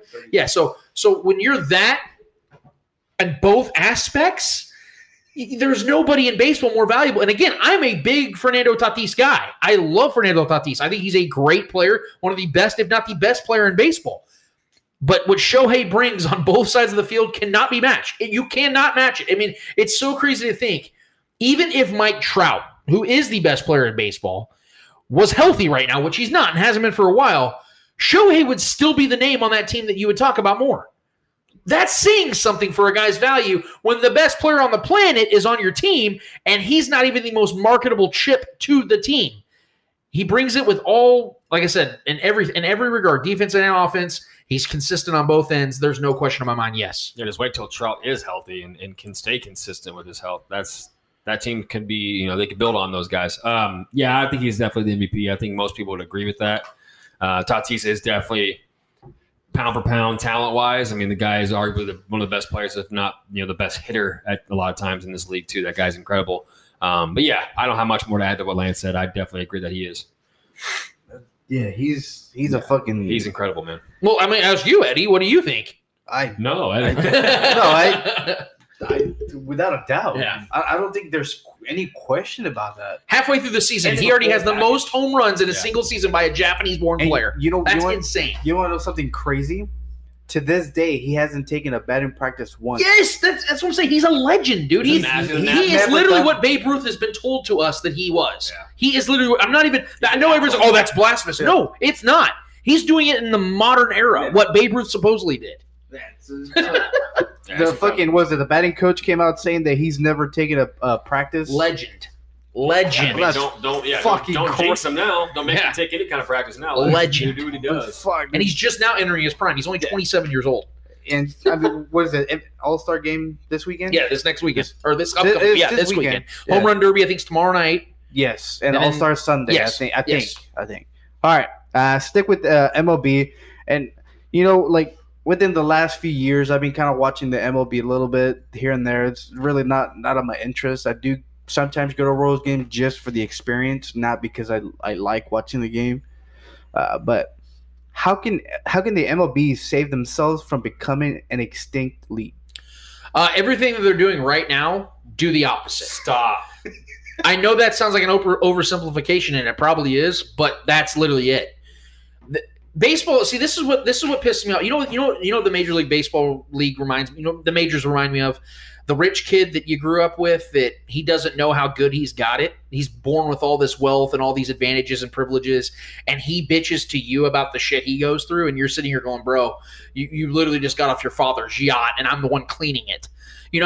That's what the majors are. They have this rich history of great success, of all this money being made, and all these famous athletes coming through your league, and all these great moments. Literally, I mean, look at American history in sports. If you had 100 videos of the greatest moments in American sports history, I guarantee you at least 50 of them are going to be baseball moments. I guarantee it, because our generation and beyond behind us. You can point out several instances that they've had of great moments, and it goes across the board, not just Yankees and Dodgers. You've seen it. George Brett, famous to this day of him running after a damn ump that called him out for a pine tar incident. So, yes, what baseball's done is they've done everything that is detrimental to their success that they've had through all these years. Because as we know, as generations continue and as time goes on and we evolve, you have to adjust to the times. And baseball hasn't done that. We've talked about this 100 times. And that's not what they're doing. They're not adjusting to the times, and they're suffering for that. Shohei Ohtani, we just talked about him. He should be up there with LeBron James, Steph Curry, and Patrick Mahomes as far as superstars and how they're marketed. But he's not. He's not talked about in the same realm as those guys, even though he is what they are to his league. It's baffling. It's unacceptable. And baseball just cannot get out of their own way. But I guess that's what you have to expect when your own commissioner and the guy that represents the league as a whole is calling their championship a hunk of metal. So that's where everything they're doing now, just do the fucking opposite. Yeah, they need to, inject all these guys with testosterone, juice up the balls again. Well, Trevor, I don't know if you heard, but the rules are the rules. Yeah. They need to take the purity out of the game if I'm being, little rules are the rules, Trevor. Yeah. I mean, baseball, if it doesn't watch itself, it's going to turn into golf really, really quick. Nothing against golf, but we all know a tradition unlike any other. Exactly. Golf is an old, wealthy man's game. It's entertaining for those who love playing it, but watching it, no, sir. No one likes to watch. I mean, very small. It's regionalized. To watch it's regionalized. Golf. It's watching regionalized. Playing it is cool. Playing golf out there with your boys, it can be, some drinks. That's a fun little thing to do for whoever enjoys that. That's fine. But yeah, I mean, if it doesn't watch it, its audience is gonna become that audience because it needs to. Look, man, you have to pander to the younger group of people, especially if you want younger talent too. Because athletes will tend to become athletes for other games too. That, I mean, granted, a lot of these kids from other countries tend to have that. Baseball still tends to be a dominant. Baseball and soccer tend to be a very dominant sport in those regions. So there will be those guys. But I mean, as far as especially in America, the MLB, you want to try to cater to your younger audience too, and the attention span. A lot of these these next few generations coming up. The one current right now, the attention spans are pretty short. You need to make the game a little, have some brawls in the 7-inning stretch or something. I don't know. Do something, you know what I mean? I don't know. Fan versus fan fights. They just need to make baseball fun, man. Let these guys, like I've said it millions of times before on the show, let these guys' personalities shine. Let them bat flip it because if they hit a 500-foot home run, let them fucking celebrate that shit. That's what these guys worked their lives for. Let them celebrate it, you know what I mean? The theatrics, they need more theatrics. It really does. They let these guys. I don't think the MLB is tells them no, you can't celebrate. I think that's kind of like it comes with the other teams' unwritten rules. Well, look at it. The versatility of other leagues. The NBA, they implemented the 3-point line, the shot clock. Baseball doesn't have any of that stuff. It's literally almost the exact same game that it was 100 years ago, other than shifts. Yeah, and shifts have actually killed some of the product of the game. Right. When league officials are warning guys after flipping a bat and celebrating, that's the league. Right. Those are league officials. What they need to do, because we live in a time, and obviously we're all from the same generation. What are we all about? We have short attention spans. That's not a knock. That's just a fact. We don't pay attention to things long enough. We all have ADD. So baseball, in order to add intrigue to a regular season game, is put time on the game. Don't let these guys just. I know everyone's all against the instant replay stuff and all that. That's a separate discussion. What I'm talking about is implementing time clocks on pitchers and how they release the ball and how fast they release the ball. Don't allow several timeouts by batters. Don't allow more than 3 pickoff plays for a pitcher against a guy on first base. There's a lot of things that are super time consuming in baseball that withers away at our attention spans, and therefore we lose interest. If you want baseball to be a sport that guys that are 18 to 36 start watching, you got to start implementing some of these things that build intrigue for them, because they're not the same people that they were in the 70s and 80s and 90s of our father's generations. And we don't have the same type of attention spans. I'm looking at it from the television aspect. I mean, going to a baseball game is always a great thing. Going to a baseball game is always a fun thing to do, especially on a nice day, a nice evening, a nice night game is one of the best experiences you can do as an American. Going to a night baseball game is one of the best things you can do and enjoy. It doesn't matter what stadium it is, just the smells, the sounds. It's one of those, it's America's pastime. It really is. And it's great. It's a great game. I love it. It's still one of the most, to me, it's the most unique game in America, period. There's so much that goes into baseball, so much ups and downs. It's my favorite sport to play. Muscle memories that you got to learn. Yeah, I suck at it, but I respect the shit out of it because the game's hard. It's not an easy sport to play. It's not, especially the guys that are natural. That's a blessing to have those kind of genetics and just naturally pick up baseball, because that's something you have to play for years. That's why we have a lot of late bloomers in MLB and baseball in general, because it's something you have to develop, the muscle memories. Some guys change up their swing and have to relearn that. It is what it is. But I mean, I love the game of baseball. I'm not a big baseball guy, but I love and respect the game for what it is. They do need to make some tweaks and revisit some old ways that they had, because the early 90s and that era was just so fun. It was just it is what you call it, the juice era, whatever, but it was still fun, and they definitely need to tweak some things for this younger generation to be entertained by it. One of the things I think that they should change is implementing draws. Only 9 innings. Play 9 so many games. You can get away with it. Regular season, only 9 innings. Playoffs, because a lot of people watch more playoffs, extra innings. Oh, that's interesting. Yeah. Let draws have involve draws into make the game shorter throughout regular season, and then on the playoffs when everybody's watching, everybody's tuned in. Extra innings. Kind of like what soccer does with tournaments. See, that's progress. Soccer with tournaments group stage. Too damn long, man. Group stage, they don't go to overtime. It is once it hits 90, it's over. They just need to let these guys fight like hockey, man. If shit goes Trevor down, keeps bringing up the violent shit. We're over here trying to make adequate civil if I want to progression. I'm gonna have to tell me the baseball fights aren't so epic, dude. You see the dugouts clear. It's one of the most fun things to watch on TV when you see the highlights and the dugouts, just all these bodies just. But being a former baseball player, I know that those guys are all talk. It's all peacocking. Oh, for sure. But I mean, it's very rarely do you get the legit Coco Chris versus James Shields fights. You know what I mean? I forgot about Coco Chris. Yeah. All right, man. So earlier this week, we heard the Olympic Committee come out, pretty much say that there's going to be no fans allowed in the Olympics due to outbreak in Tokyo. Now, there was a recent what'd you say, study or not study, but development? No. When you quiz people, a survey. Okay, yeah. There's been a recent survey that came out that pretty much asked the people of Tokyo that would they like to have the Olympics still be hosted in Tokyo right now with the whole COVID break and all that stuff. And to the surprise, only 14% agreed that the Olympics should go on in Tokyo. Like, they should be played this summer. Only 14% of all the people they surveyed agreed that the Olympics should be held. Now, my question to you guys, should the Olympics be held with this whole spike going on in Tokyo, or should the games go on? No, they shouldn't. I'm one of those people that believes that this is something now, because you have to remember, the reason we shut down things the first time is because of the nuance of everything that we didn't know then. Now they're trying to reel and hurry up and get everything prepared with this in mind. This isn't the same type of situation that we would have had. Let's say the Olympics were going on right now as we were speaking, and then a breakout happened. Obviously, you can't stop the Olympics. You have to keep rolling. You just have to be very precautious. But now you have an opportunity to get out ahead of it and say, we're stalling everything. We're not allowing this to happen because of the potential of what took place, what happened last time.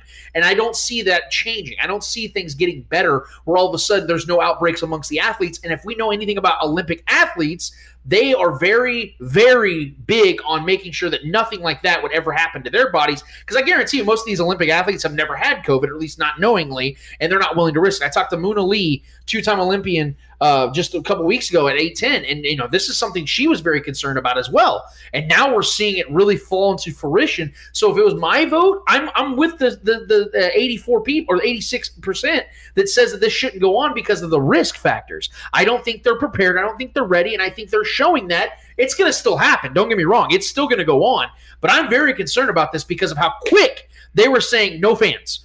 That tells me right there how dangerous this is out there and how unprepared they really are. So if it was my vote for the caution of everybody involved, I would say no. Yeah, I think the answer's in the question. I mean, with the 80+% people that are, all coming to agreement that they shouldn't carry on with it, at least for now, at least, stall until that's under control. I mean, COVID is something then that forced the hand of rookie players in the NFL not even to have their debut when they were drafted. There was guys that opted out that were rookies and never even played until this upcoming season. So it's serious enough for, and we've seen major families, even in the NBA with Karl-Anthony Towns, and, losing multiple family members to this, and the spread of it doesn't stop if you keep pushing forward. It's just going to keep spreading. Regardless of what you believe it is, whatever, it is real. I've had it myself. I am a very healthy individual, so I beat it fairly quickly. I got vaccinated as well. So, I mean, this shouldn't be a political conversation, and it isn't. Even though a lot of people make it out to be, and I'm not sure how I don't know if they did a poll for the Olympians to decide that. I don't know if they're giving them the decision. I don't know if we're going to see athletes opt out to even compete, which that could very well happen as well if they push this forward. Who knows what's going to happen with this man? This is still something that we're trying to beat, and obviously where it's being held isn't somewhere that that has been very good at controlling all that stuff. If we're being honest, so. I'm pretty sure there's so much money tied up in this. They're already losing money. We know with telling, with announcing that they're not going to have any fans out there. I think they're going to push forward and go forward with it either way. But yeah, I think I'm with the 80+% that's using their brains. All right. Still in the Olympic topic. Yeah. So. It's been reported that the White House is pushing to have meetings with the World Anti-Doping Agency to loosen the restriction on use of marijuana for athletes. So I want to get your thoughts on that. I mean, I almost feel like this should have been the conversation, I don't know, 100 years ago. I mean, this is something that we just got done talking about one show ago. just last week we were having this very conversation about why in the world this is even a thing. It's that baffling, and I'm proud of America for taking that step and saying, hey, we'll lead the charge here in making this getting rid of this bullshit rule. I mean, I know we can go down that pathway again about the rules of the rules, but rules can be changed. Rules can be taken away and other ones implemented. Let's go that route. We just saw Nevada State Athletic Commission do this very thing, and they are one of the toughest commissions to budge. They are very strict. They don't fuck around when it comes to combat sports. And they totally relinquished that. They said, no more. We're not banning, we're not suspending, we're not doing any of this bullshit anymore because it has been proven time and time again that this is not a performance-enhancing drug. We talked about this last week, Eddie, on and off the mic. We talked about how there is actually a ton of extensive research that has been done on this plant and how it only does beneficial things to people that are dealing with things that are outside of sports, outside of athletics. Athletics, for sure, you can use it for pain and things of that nature, but it's not going to make somebody faster. Seth Rogen, the comedian, the actor, he actually had a funny tweet. He said, if marijuana, if cannabis is a performance enhancer and makes you faster, then I am FloJo. Because that's where I'm at. I mean, this is all delayed, inevitable, reasonable, and logical thought and execution. I am so glad that America, our country here, is the one headlining this, and I really hope that WADA really gets with the times here, man. And because I don't want to see another Sha'Carri situation where she gets ruined, her legacy gets ruined. She misses out on millions and millions of dollars of endorsements simply because of an outdated bullshit rule should never existed in the first place. Yeah,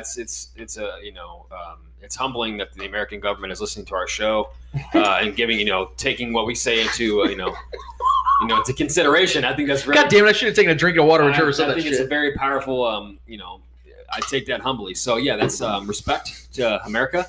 Thank you, America, friend of the show. Yeah, you know what I mean. Yeah, these colors don't run, baby. Listen, it's common sense to me, man. Like this is, and I'm not even someone who consumes marijuana. Like every once in a while I'll dabble, but I'm not even a person and I'm very much an advocate for it because I believe in it. I believe what it does, and there's so many positives that come with it. And I've seen people have, positive impacts in their life with their health because of this plant, whether they smoke it or however they ingest it. It doesn't matter. There's good things in it, and it's not a performance-enhancing drug in any way. It's as much of a performance-enhancing drug as Tylenol is. So if you want to go there, we can talk about anti-inflammatories. We can break all that down because that's literally what it is. It helps with that stuff, and it's just a health thing. It's not performance-enhancing. So yeah, I mean, we don't want to see another Sha'Carri, like you said. This is that. I do believe that was the breaking point, the catalyst for America to be like, hey man, okay, listen, what the fuck? Like this is we've been very progressive with this, and it's funny enough, like we were very regressive with it, and we were one of the biggest influencers of how the stigma became what it is with this plan. Now we're kind of the ones like, hey man, we're trying to get this pendulum to swing back the other way. So yeah, I mean, you already know, man. We spent a whole damn near hour plus talking about this last week, so you know how I feel about it. This is one step in the right direction, point blank period. All right, a couple more questions. Me and Lance were talking about this, I believe, either yesterday or this. I believe it was yesterday morning. Kind of talked about a little bit about it. If a trade for Aaron Rodgers doesn't happen before training camp, well, is he staying in Green Bay? I know the assumption is, well, of course he'll just go back. Man, I listen. I'm listening to a lot of folks, man, that are in the know. They're very, very confident he's not budging. I really believe this. There's a really good chance this can be like a Carson Palmer situation back with the Bengals 16, 17 years ago when he literally retired, and the Bengals said, well, fuck, okay, we'll relinquish your rights, and they ended up trading him away. I think it was to the Cardinals or the Raiders at that time, if I'm not mistaken. And then he came back, obviously, and played football for another 11 years. I don't think that Aaron Rodgers is going to play football for the Packers this year. I don't think he has this type of offseason with the way things have gone if he was planning on still coming back, because that he would be the fool. If he returns and acts like everything's cool and just goes and plays football for this team again, he is the one that is the brunt of the joke here. Because then the Packers have all the power. Like, see, we told you he would return. If we just stood our ground, he'd come back. We told you guys Aaron Rodgers ain't bigger than us. I truly believe Aaron Rodgers is that piece with his legacy there in Green Bay. Right. And I think he's realized, I've done everything I can for that team and franchise. I've taken them to 3 NFC championships and 1 Super Bowl. I've done everything I possibly can do. I'm one of the greatest quarterbacks to ever live. If he walked away right now, I really do believe he'd be at peace with his career. Do I think he's got plenty of football left? Yes. And I think Aaron Rodgers knows that as well. And I also think the rest of the NFL knows that as well. And I think there will be plenty of teams that are going to ultimately give the Packers a package they cannot refuse, because they're going to realize, and I'm saying this in confidence of what I believe Aaron Rodgers to be of his mind state or mindset right now. The Packers are going to realize, okay, he's not budging. And we can't go into the regular season with this on our hands. We have to trade him.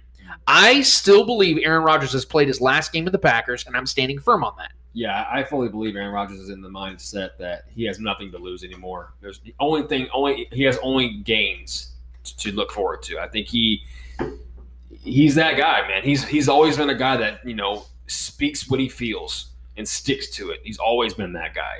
Whether you like it or not, whether you think he's a sarcastic prick at times, sure. Whether you think he's a passive-aggressive guy or not, he always holds firm to his beliefs, right? And everything he says is who he is and what he stands for. So, that's what I love about the guy, outside of his abilities on the field. I don't think he's going to let Green Bay get one over on him. I don't think he's going to let them win. He gave them over a decade of his career to, in a Hall of Fame career. He's already fulfilled a Hall of Fame career and only has one ring to show for it because they've lacked the gall and the pride to provide product for him. So, I'm 100% in agreement with Lance. I think Aaron Rodgers is not budging. He has too much pride and warranted pride in himself to hold firm in his stance, and I don't think he's going to be a Packer. I'm very, very confident he's not going to be a Packer next year. All right. Last question for you guys. So this has been, I guess, a horrible week for ESPN with Rachel Nichols' comments about Maria Taylor earlier in the week, released by New York Times. And then yesterday, Jeff Van Gundy coming under fire because of the comments he made during the basketball game yesterday, saying Devin Booker looks like a choir boy but plays like a hoodlum. So I want to get your whole thoughts on the whole ESPN thing going on. I'm not gonna dance around the JVG comments because I feel like he definitely shouldn't have said that. I don't think that was something. What other interpretation do I take from that other than I don't think he's saying that about Jokic. He's meaning that when you say playing like a hoodlum, that means he's like playing grimy, he's gritty because he talks a lot of shit. I don't think that to me that doesn't. I don't think JVG meant anything by it. That's what I'm trying to say. I don't think. I don't think it looked good, especially to the point I'm trying to make is that the temperature of the room right now with ESPN. It's very sensitive right now. I think that's probably not the best. I don't think anybody really says anything if this wasn't going on with Rachel Nichols and Maria Taylor. To that point, to give you my most honest assessment on this situation, because I feel there's more that we don't know than we do know about what's going on behind the scenes. Unfortunately for Rachel Nichols, she's been on the hot mic. She's a victim of a hot mic. What I'll say about Rachel Nichols in this one is that every single person that has known her for an extended amount of time has come to her defense, and they didn't have to do that, especially people of color. They did not have to do that. They could have very well stood their ground and said, hey, Rachel fucked up. I'm not going to say anything, or no comment. And that's always a bigger comment than saying something when you say no comment, because we know what that means. So I don't think that Rachel Nichols meant harm for what she said about Maria, because even without knowing she was on a hot mic, she said, I do wish nothing but the best for Maria Taylor. I want to see her succeed. I think Rachel, and let's put this on the table right now. Eddie, you and I have talked about this. Trevor, you and I have talked about this in our private time. We'll say it on air. She's a woman in the world of sports. And we all know that a lot of times women are put in places to be a token on shows. We look every single sports show, whether it's on ESPN or FS1 or NFL. Yeah, a lot of them are very beautiful women that are put in places because that's what men want them to be on those shows. And often, if you look, every single one of those shows have one woman, and they're on an island. So Rachel Nichols sees that. Knowingly do that. Yeah, okay, but they're getting jobs right. And Rachel Nichols is one of the OGs where she's been putting in her time. She's been doing this for over 20 years. She's great at her job. And she's great at her job. She's fantastic at her job.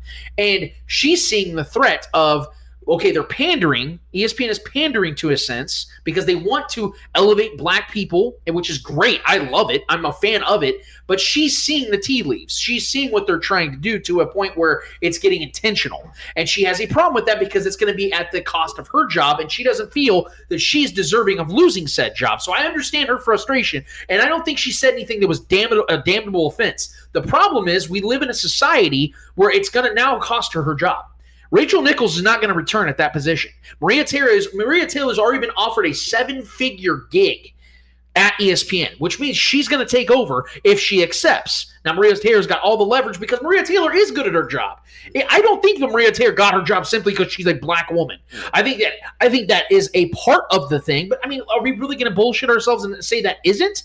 She is a proven commodity that has worked her way up, and she deserves the credit that she gets. It's just a shitty situation because a legend in Rachel Nichols got caught in the crossfires of all this and said something on a hot mic that is not a beautiful representation of what they're trying to promote out there, and that's what got them caught up. So I think that's the shitty part of all this. I don't want to take too much time on that because we can continue to talk on it, but that's where I stand on it. Yeah, I don't have much more to add to that. Rachel Nichols is one of the best ever. Put her in the same boat as Doris Burke.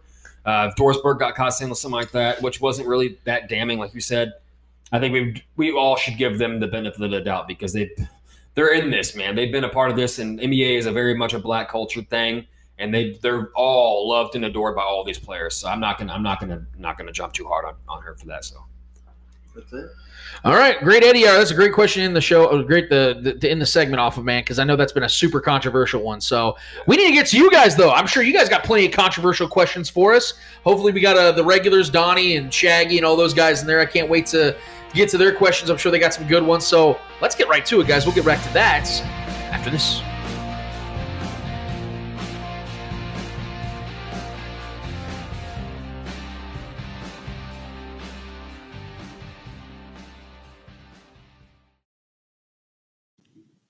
KC Hemp Company, your most trusted CBD provider in Kansas City, shipping nationwide. Ancient plant for a new age health. Follow them on Facebook and Instagram at KC Hemp Co. Mail time. Mail time. Mail time. The mail's here. It is time for the Monday Mailbag. What we do each and every week is we give you, the listening audience, an opportunity to take over the entire show for an entire segment.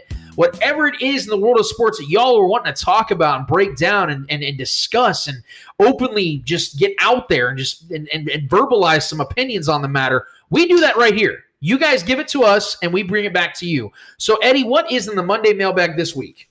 All right, man. We're going to start off with Shaggy Shane. Ooh. Hey, real quick, I'm glad he started it off because as he's listening to this right now, according to what he told me in a text before we started recording the show, right during when we were recording the show, he's on a flight to Tampa with his awesome wife, Tracy, and he wanted to make sure that we gave him a in-depth episode. So that's what we're trying to do here, Shaggy. This one's dedicated to you, my man. I'm glad you're starting off the mailbag. All right.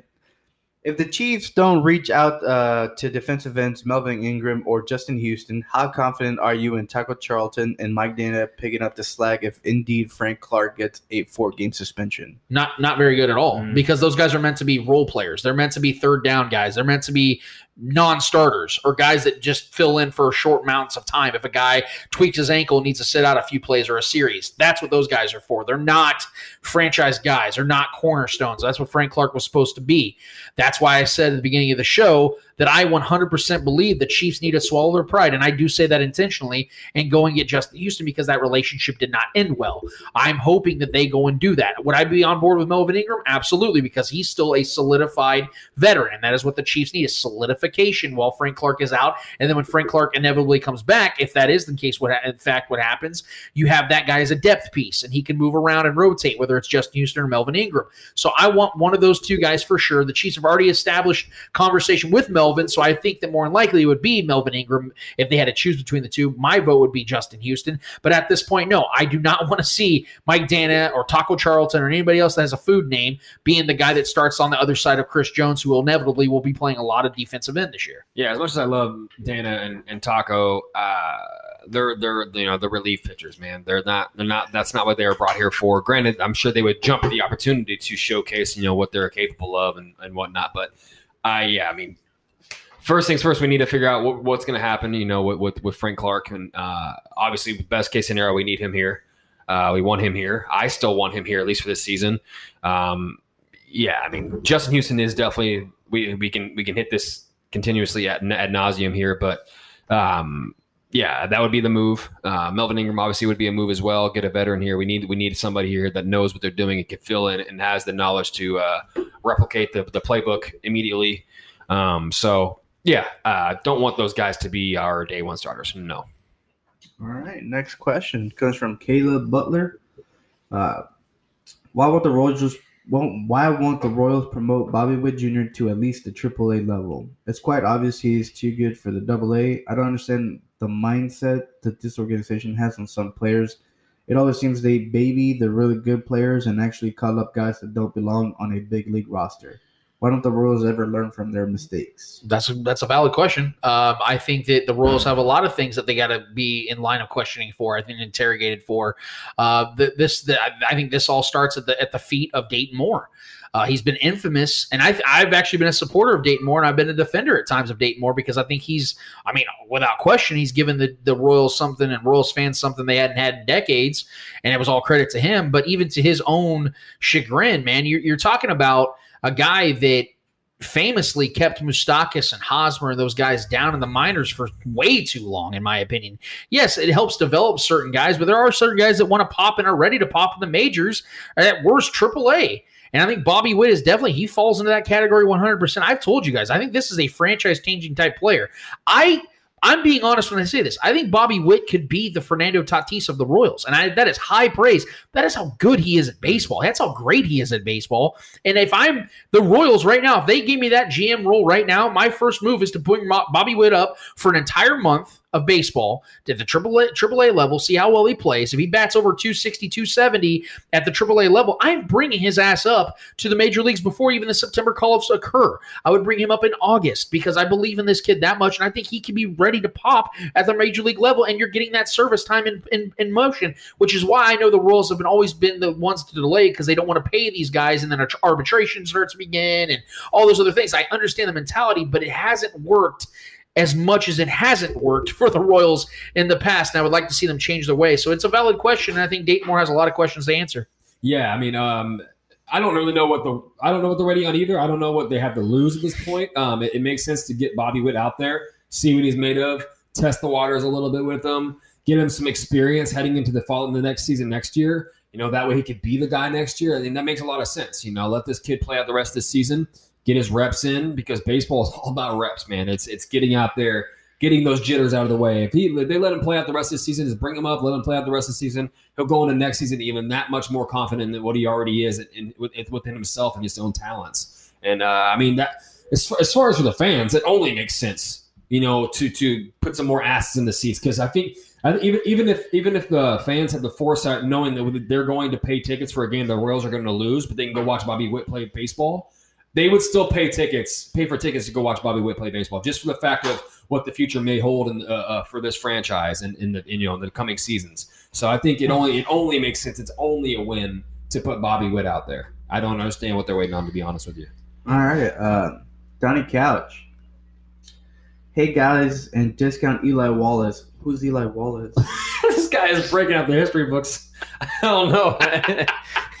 That sounds like somebody that did not live while we've been alive. Really Eli Wallace. We have to go look him up right now. Jeez, how was your guys' week? Good. Solid, man. Glad to be here. If you were a GM in the NBA, who would you rather build a franchise around? Zion Williamson or Ja Morant? Ja Morant or Zion Williamson? I wish this was an easy answer. It's not, because I think Zion Williamson is the better talent. But Ja Morant has, I think, more of a game that I think lasts longer. I think he's going to be a guy that plays in the league a lot longer because he's more of a guy that's not going to break down as much athletically. So if I'm looking at the big picture, or if I'm looking at ticket sales, if I'm looking at ticket sales, I'm going Zion, because I think he's going to be the guy that just draws everybody. He's going to get the primetime games far more than Ja is, and Ja's a star in himself. But Zion is the number one overall pick. He played at Duke. He's one of the greatest athletes we've ever seen play at the NBA level. So I would go ticket sales Zion. But if I'm going for basketball purposes strictly, I'm probably going Ja, because I think that although the trajectory from the superstardom side of things is probably higher in Zion's, again, I'm looking at longevity, and I think Ja is going to be one of the best point guards of basketball for a long time. I think he's going to have a long NBA career. I think he's only 21 years old right now. Mm-hmm. So I think, I'm probably just for basketball purposes going to go Ja. Yeah, if I'm going to go like comparison-wise, there's not really a direct comparison you can really think of for Zion, because I don't think we've ever seen anything like him. He's like, he has similarities to LeBron James with his athleticism, Blake Griffin with his athleticism. Sean Kemp. Yeah, for sure. Yeah. That's where I was actually going to go. I was going to say like a really, really supercharged, souped-up Sean Kemp. But then my direct comparison for Ja Morant is a young Russell Westbrook. And I think he has that potential, and I think he could be right up there with the talent-wise of Russell Westbrook. Their games are very, very similar, very aggressive, go right at you type of guard. And if you get some muscle in that kid's frame, man, I think Ja Morant is going to be an absolute stud in this league if he can stay healthy. Both these guys have had health scares. To that point, too, I also look at which guy do I think would be a legitimate one. Although Zion has superstar talent, they're both stuck in franchises that aren't the best. They have to build them. Right. We have to ask the question right now about Zion: is he going to be the one that carries a franchise? We've had this talk. Yeah. That is a legitimate question. Yeah. I think he could be that guy, but I think we already know Ja could. Ja's a stud. I think Ja is already on that path. That's the thing too with Zion's still finding that path. I'm not sure. Like, I don't even know if Zion knows what he is yet. Yeah. We all know his ability, his athleticism overcomes almost everything right now. But if he becomes older and he doesn't really develop into any kind of like go-to moves, and you say his knees kind of go down, kind of go down, and start his physicality can't depend on that very much. And he's already had some issues with his knees and stuff. So. And his weights, being able to keep weight off. I think he's an absolute specimen, freak athlete, but Ja Morant is definitely right now the more skilled player offensively, without a doubt. And I think he has more star potential right now. Zion? Yes, because, listen, Zion is the freak show right now. He is the freak show. He's the flashy. They're both flashy. But I think Ja's got him better in personality, if I'm being honest. I think he has a better personality. And he's more vocal on the court, and he's kind of becoming his own. He looks like a true leader out there. But who would draw more crowds? It's without question Zion. That's what I'm saying. He's the freak show. Yeah. He's going to be. But that plays into superstardom, though. That's why this is a good question. Yeah, right? it's splitting hairs. It's a good question. I think both these guys are very marketable. Yeah. They're young guys. I do think Ja's a little more marketable because he has a better personality in my mind. But, I mean, both these guys, like I said, both these guys are stuck in franchises that need them to become superstars in this league to build something, to make those – franchises that have done nothing the entire existence for the most part. And I don't want to speak against my own argument here real quick, but we also have to give Zion some praise here. He's one of the most efficient players in basketball too. He's an incredible defender. He finished fourth in PER this year, which is player efficiency rating. Fourth. Yeah. Zion Williamson at 20 years old. So that's a good question. Yeah. So we're splitting hairs here. You're going to be fine either one. I would probably lean Ja. The answer is Jason Tatum. But Yes, I actually 100% agree with that. All right, Donnie Couch. Do you think the Kansas City Chiefs need to bring back the Dallas Texans throwback helmets? Sure. I mean, for fun, yeah. If you have like a Sunday night football game, like let's say against the Bills, and you want to rock those, go ahead. I think those are awesome. Why not? It's the little amount of what you would call alternate jerseys or alternate sets that the Chiefs even have. They have literally nothing else outside of that and the Arrowhead. I would love to see them modify some things. It'd be really cool. But yeah, I'm all for it. I don't see any negatives that go with it. Mahomes would love it. Yeah, absolutely. It makes a lot of sense for him to go out there and rock some Texas shit. He'd love that shit. As long as Pat goes out there when he wears it and he throws 6 touchdowns, I don't really care what jersey we're wearing, to be honest with you. Right. Any throwback on him, it doesn't really matter. Right. Yeah. So hopefully that doesn't jinx Patrick Mahomes to get massages. I think he would step up to that one. I think Pat would love that. Have his state on his helmet. I think he would absolutely love that. Anyways, now moving to hold this L. All right, Donnie Catch. Do you think we're going to see an uptick in the use of a fullback in this year's, specifically in Andy Reid's offense? No. I mean, I understand that Andy Reid's one of the few head coaches out there in the NFL that likes to utilize fullbacks, but even when Sherman being here as long as he was, I think he'd been here since 2013, Sherman didn't get a lot of usage. He was on special teams a lot, and he was a really good locker room guy. That's the majority of why Anthony Sherman was here. But I don't buy into this idea that the fullback's going to have some sort of revolution in Kansas City, let alone at all. So, no, I'm going to say no. No, yeah, I 100% agree. I think we're going to see a lot of spread offense. I think we're going to see a lot of 2 tight end sets. No, I don't think. I think the fullbacks can not a dying position, but it's far more or less utilized than it's ever been in today's league for good reason. It's a very fast paced. It's not as much as a hard nosed 60% rushing, 65% rushing strategies for offenses now. It's a lot of spread offense, and the Chiefs we don't run the ball. We run the ball consistently, but not like that. We don't play a lot of hard nosed mountain. Stacking the O-line, 2 tight ends on one end, doubling up. We don't run the ball like that. So it's not. No. Donnie Couch, is Drew Holiday the best defensive guard in the NBA? No. I think Ben Simmons is better than him by a slight margin, just because of his size and his ability to guard all 4 or 5 positions. Ben Simmons is more versatile. Drew Holiday is an unbelievable, and you can even make a case that Marcus Smart's up there. Marcus Smart just gets hurt a lot more than Drew, and I think that's what gives Drew the edge. But I don't think he's the best, but is he an elite defender? Yes, without question. Yeah, I'm going to say Ben Simmons as well, just because what separates Ben Simmons is his size, too. I mean, his ability to move laterally so quickly. He's a freak athlete. If he was only...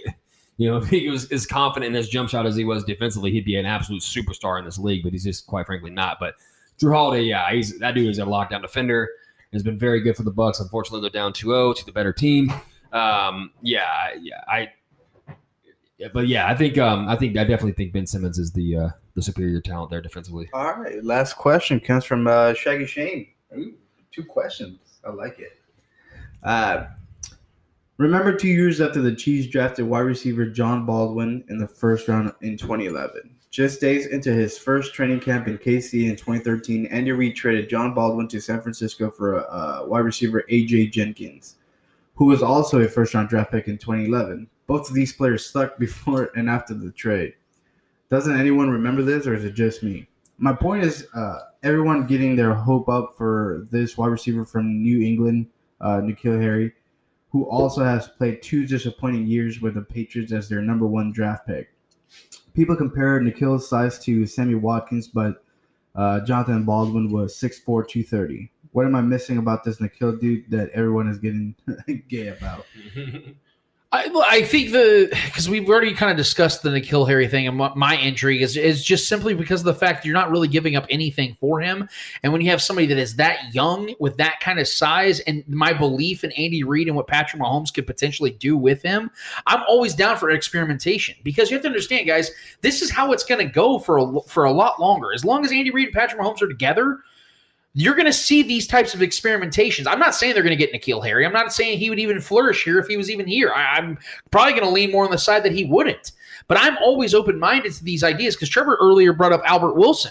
Well, Albert Wilson was an experimentation too, guys. If you forget, he was an undrafted player out of Akron. I remember being at that training camp back in 2015. Mm-hmm. And when I saw this little dude out there named Albert Wilson running around catching everything, I tweeted out. I was the first one. I will give myself credit for this. I said Albert Wilson is going to have a long career in the NFL. That was over 6 years ago, and he's still in the NFL. Mm-hmm. So Albert Wilson is a representation of what I see the Chiefs looking at guys like N'Keal Harry as. Experiments. Give them an opportunity to shine. At worst, you can maybe trade them away and get another draft pick out of them. You're using them as an investment. Turn off your Tekashi 6ix9ine, Eddie. But you look at these guys, you just look at them as investments, because you know at the end of the day, no matter how good they may end up becoming, they're not going to be your Travis Kelce or Tyreek Hill. Right. So there only are good things that can come of that. Because let's say the Chiefs go out there and get N'Keal Harry and he sucks. What'd you lose? A conditional 6th.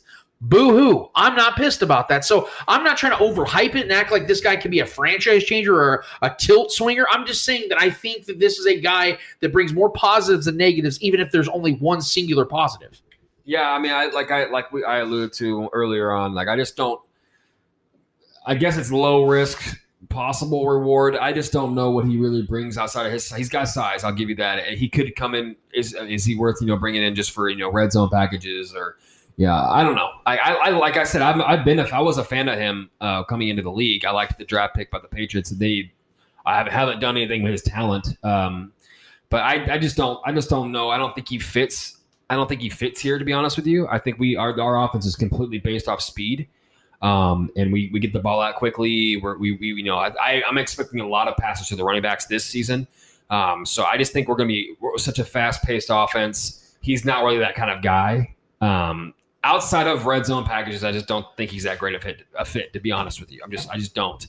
Just from watching his tape and having him on my fantasy team, 2 straight years where I thought he was going to actually do something, he's not shown much in the league since he's been in the league, man. So it's a pass for me. But if they do, I trust Andy Reid and Beravich to do the vetting. I do not. I don't have the eye for talent that those guys do. If Andy Reid sees something in him, he's worth throwing a pick out there for him. I will follow their lead on all that. So I don't really care. But I mean, as far as my optics of it, I just don't think it's really worth it. I think we can find other guys that fit our offense a little bit better in my mind. That's it. Man, that was a fast, quick-paced Monday mailbag. Shaggy, I promise, man. I tried to extend it as far as I could for you for your listening pleasure, man. So let's before we move on, let's do our best Shaggy Shane impersonation. Trevor, I know you like doing that, so let's go ahead and do this. This is by the way, Shaggy, this is all for flattery, okay? No one's making fun of you. No, just pretend like Shaggy's breaking down the game in the Shaggy Shane episode. Shaggy, yeah. Let's say, okay, it's week 1. The Chiefs just blew the shit out of the Browns. They beat the shit out of them week 1. Everyone's feeling great. Football's back, and Shaggy's doing the Shaggy Shane show. What does he say right there? Ha ha! Chiefs 36, Buccaneers 0, bitches. In a game. You love him. You know you love him, Patrick freaking Mahomes. Hey, we gotta have some classic rock playing. Yo, dude, you gotta have some Led Zeppelin. What does he love playing? He loves playing Joyous Wolf. Yeah, there you go. Oh, dude, Shaggy, we love you, man. That is my favorite part. Every time he does it, he'll have the football. He goes pop, pop. He's to the beat, pop, yep, pop, ha ha. That laugh, dude. Ha ha. Oh my god, dude! The legend. We gotta get Shaggy back on the show. Have to, man. Shaggy, when you get back in town, talk to my peoples. I'll talk to your peoples. No, we're going to training camp on the 31st together. Him, me, and Clay. We're going on the 31st, so that's gonna be a blast. It's off Saturdays, man. Yeah, it's gonna be a blast. But we're gonna. Yeah, it's gonna. Well, it's the 31st of July, so it's gonna rain. Bring it to the chance. That we're gonna have a blast. It's gonna be so much fun. Shaggy, get back on the show with us, man. We appreciate you always helping out in the mailbag. We need more of you. We need you for a full segment, my dude. You get back on the show. All right, we're gonna take a quick break because I believe we have. God dang it! What's the last part of the show called, guys? Hold this out.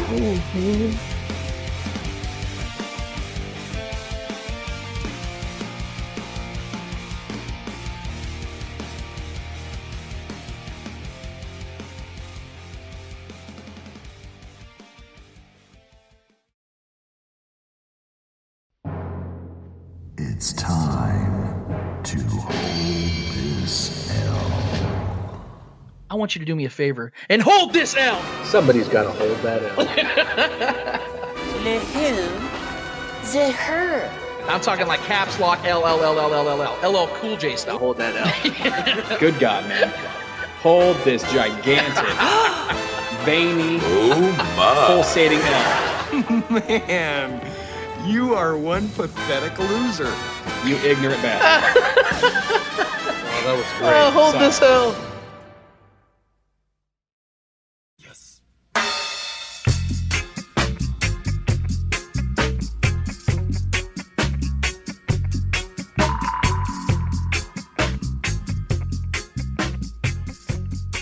It is time to hold this L. What we do each and every week is we give out some friendly or not so friendly L's in the world of sports. But I promise you, whoever is holding the L for each one of us tonight, that motherfucker deserves it. Eddie Ortiz, who is holding the L for you this week, and why is it F1? Oh shit, put him in the spot. Why is it F1? Well, we had a race this past weekend in Austria. It was the third race in 3 weeks, back to back. Pretty, I guess, chaotic race. There was just too many 5-second penalties when I don't think there was necessary for that many 5-second penalties. I believe, Lando Norris, Sergio Perez kind of collided, kind of got pushed out. Sergio Perez got kind of pushed out to the gravel, not intentionally, not intentionally. and they gave Lando Norris a 5-second penalty. That was way too harsh when it was like more of a racing incident. It's something that happens when you're racing at those kind of speeds, you know? It's hard to control a car. So everybody saw it as a racing incident, but the FIA, the stewards, they were not having that. And then later on that same fucking race, Sergio Perez and Charles Leclerc, same thing. Charles Leclerc tries to come through the outside. He gets pushed a little bit, hits gravel. Sergio Perez got hit with the 5-second penalty. Unfair. I don't think he deserved a 5-second penalty, just like Lando Norris didn't deserve a 5-second penalty. Few laps go by. Same thing. Charles Leclerc comes to the outside of Sergio Perez. Same thing happens. He gets pushed out of the track. Sergio Perez gets hit with another 5-second penalty, which a lot of people were like, let them race. You know, it's kind of like the drivers have been saying that in briefings and stuff like that. Like, let us race, let us have those kind of moments. So, you know, let them race, let them do their thing. I think those 5-second penalties were a little harsh, especially when the other driver kind of put themselves in that situation. It's like with Sergio Perez putting himself in that situation with Lando Norris, and then Charles Leclerc putting himself in that situation with Sergio Perez twice. I just think it was a little bit harsh for all of them. There was no need for that. I don't know what the FIA was doing. I don't know what they were looking at. But for that reason, the FIA, the stewards, you're going to have to do me a favor and hold this L. Trevor Twidwell, who's holding the L for you this week, my man? So I know we didn't discuss it on the show. We were talking about it off air, but I am going to give this L to Jalen Rose for good reason. Jalen Rose was never himself a champion in the league. Jalen Rose was never looked at as an all-star in this league when he was a player. He's actually known for the time Kobe put 81 on him. Or wasn't 81. That was against the Raptors. Jalen Rose was definitely in attendance on the court. Okay, yeah. So I'm correct there. Listen, most of you probably know about what was said.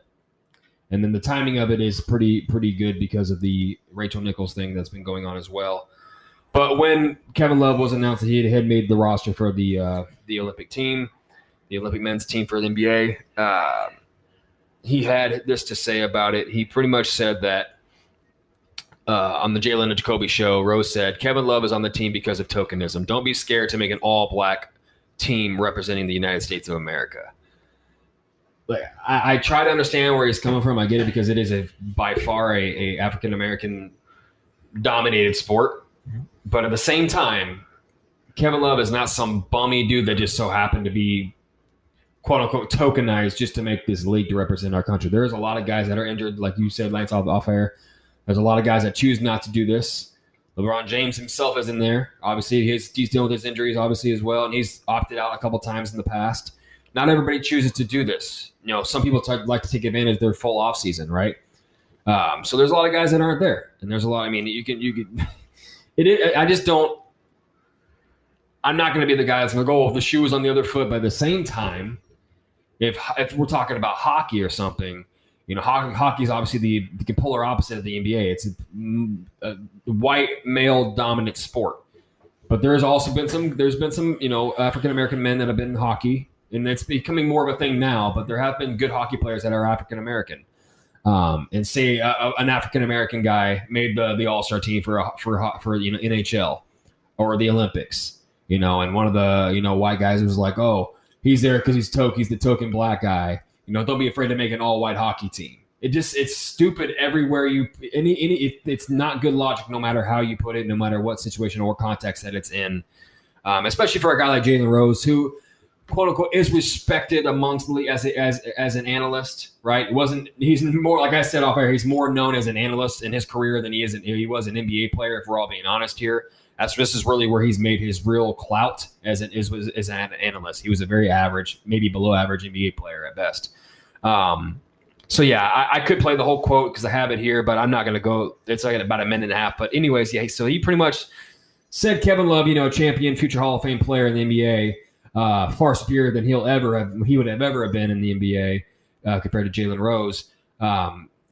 it's just a stupid statement, man. And the timing of it is bad too because of like I said, the Rachel Nichols stuff. And that adds to my point because I'm also going to give the simultaneous L to Jalen Rose's daughter as well, who decided to go onto TikTok. You know, the kids love TikTok nowadays. Maria Rose went on there and was quote unquote roasting Rachel Nichols, telling her, pretty much laughing at her, saying, and if we're being real, Rachel Nichols is a subpar reporter, subpar, boring, not great. I'm sorry your white privilege didn't work this time. Maybe next time.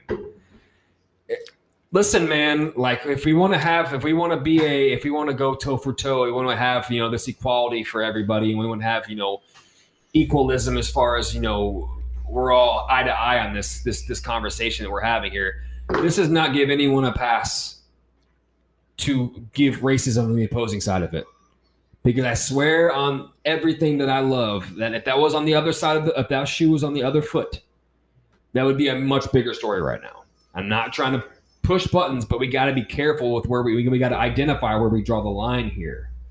Because Rachel Nichols is under fire for saying something that wasn't really that offensive. She was just stating a fact, and ESPN is having their own problems as it is.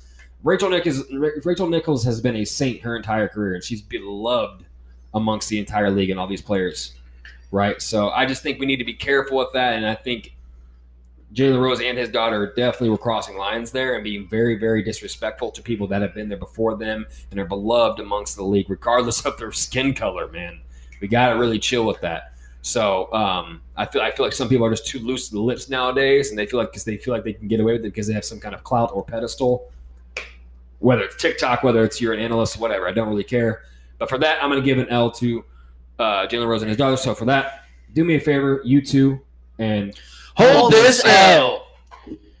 Every rose has okay.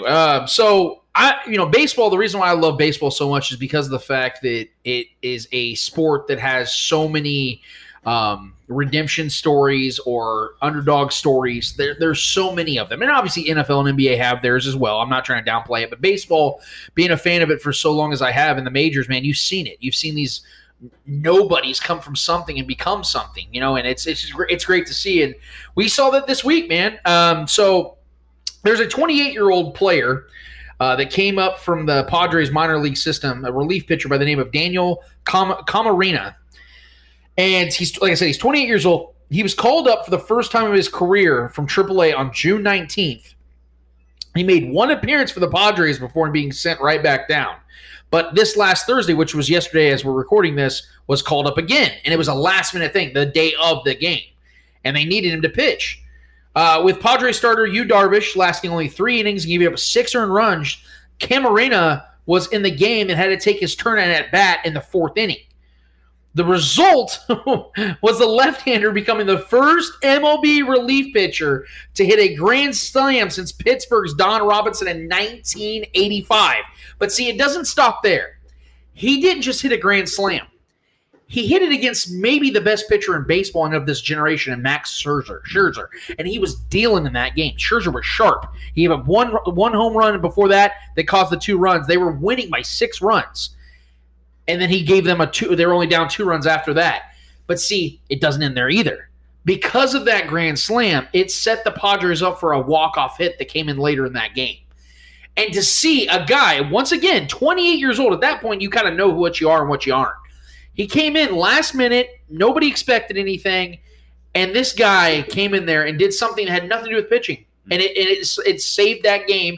And that's the kind of thing that you see happen all the time. Now, you're sitting here going, well, Lance, is it an L? No, this is a fucking W. Because this is an absolute W for this guy, Daniel Camarena. I love this story so much. I saw this morning when I was getting up. I didn't see the game, obviously. And I saw him, and it was so crazy, too, because it was one of those, like, foundational piece pitches from Scherzer. Low, cut-style fastball. Nobody hits that shit. Scherzer is untouchable at times. And this dude clocked that thing, dude. He knocked that fucker out of the park, and it was such a great story to see, man. So I'm giving out a W to the Camarena family, man. I absolutely love that, and I wish that dude nothing but success for the rest of his baseball career.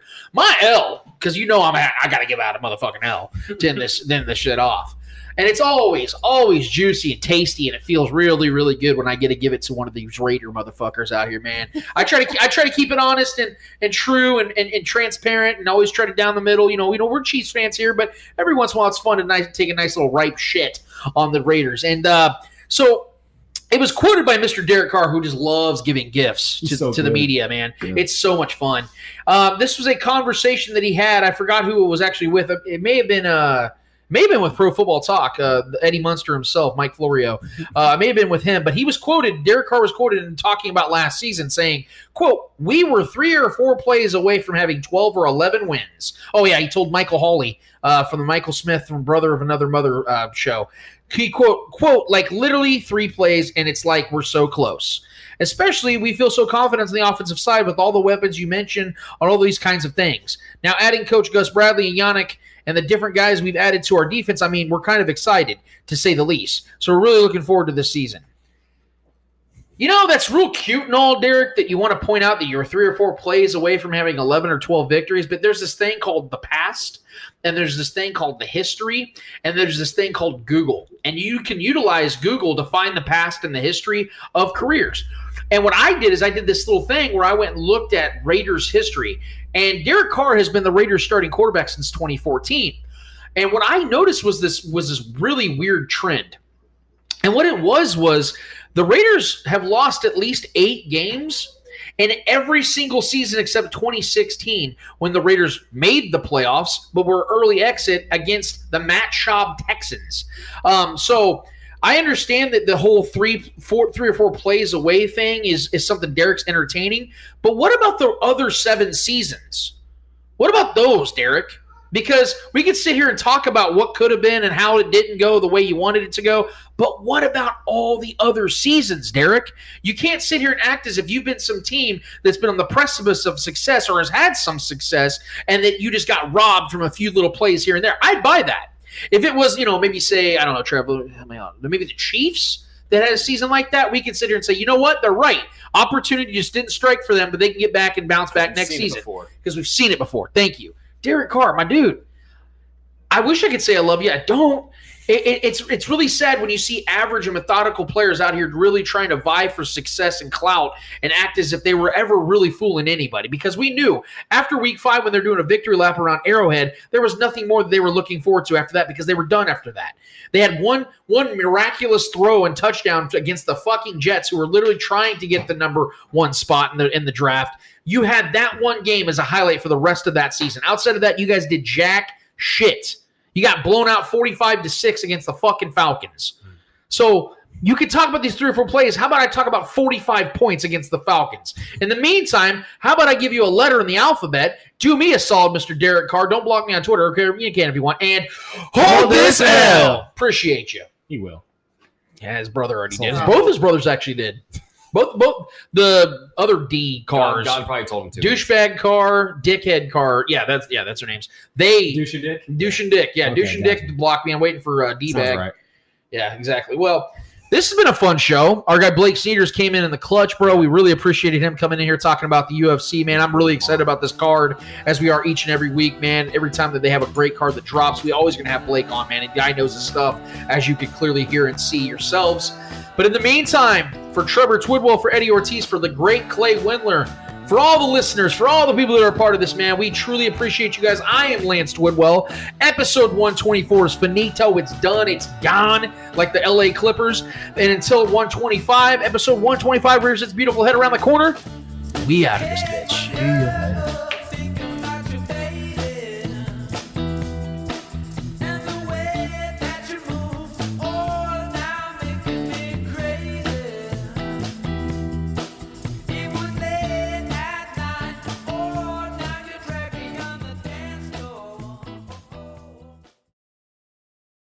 We're going to get out of this bitch. Thank you so much for listening, guys. See ya. You are tuned into The Spoken. I might actually stick around for a little bit.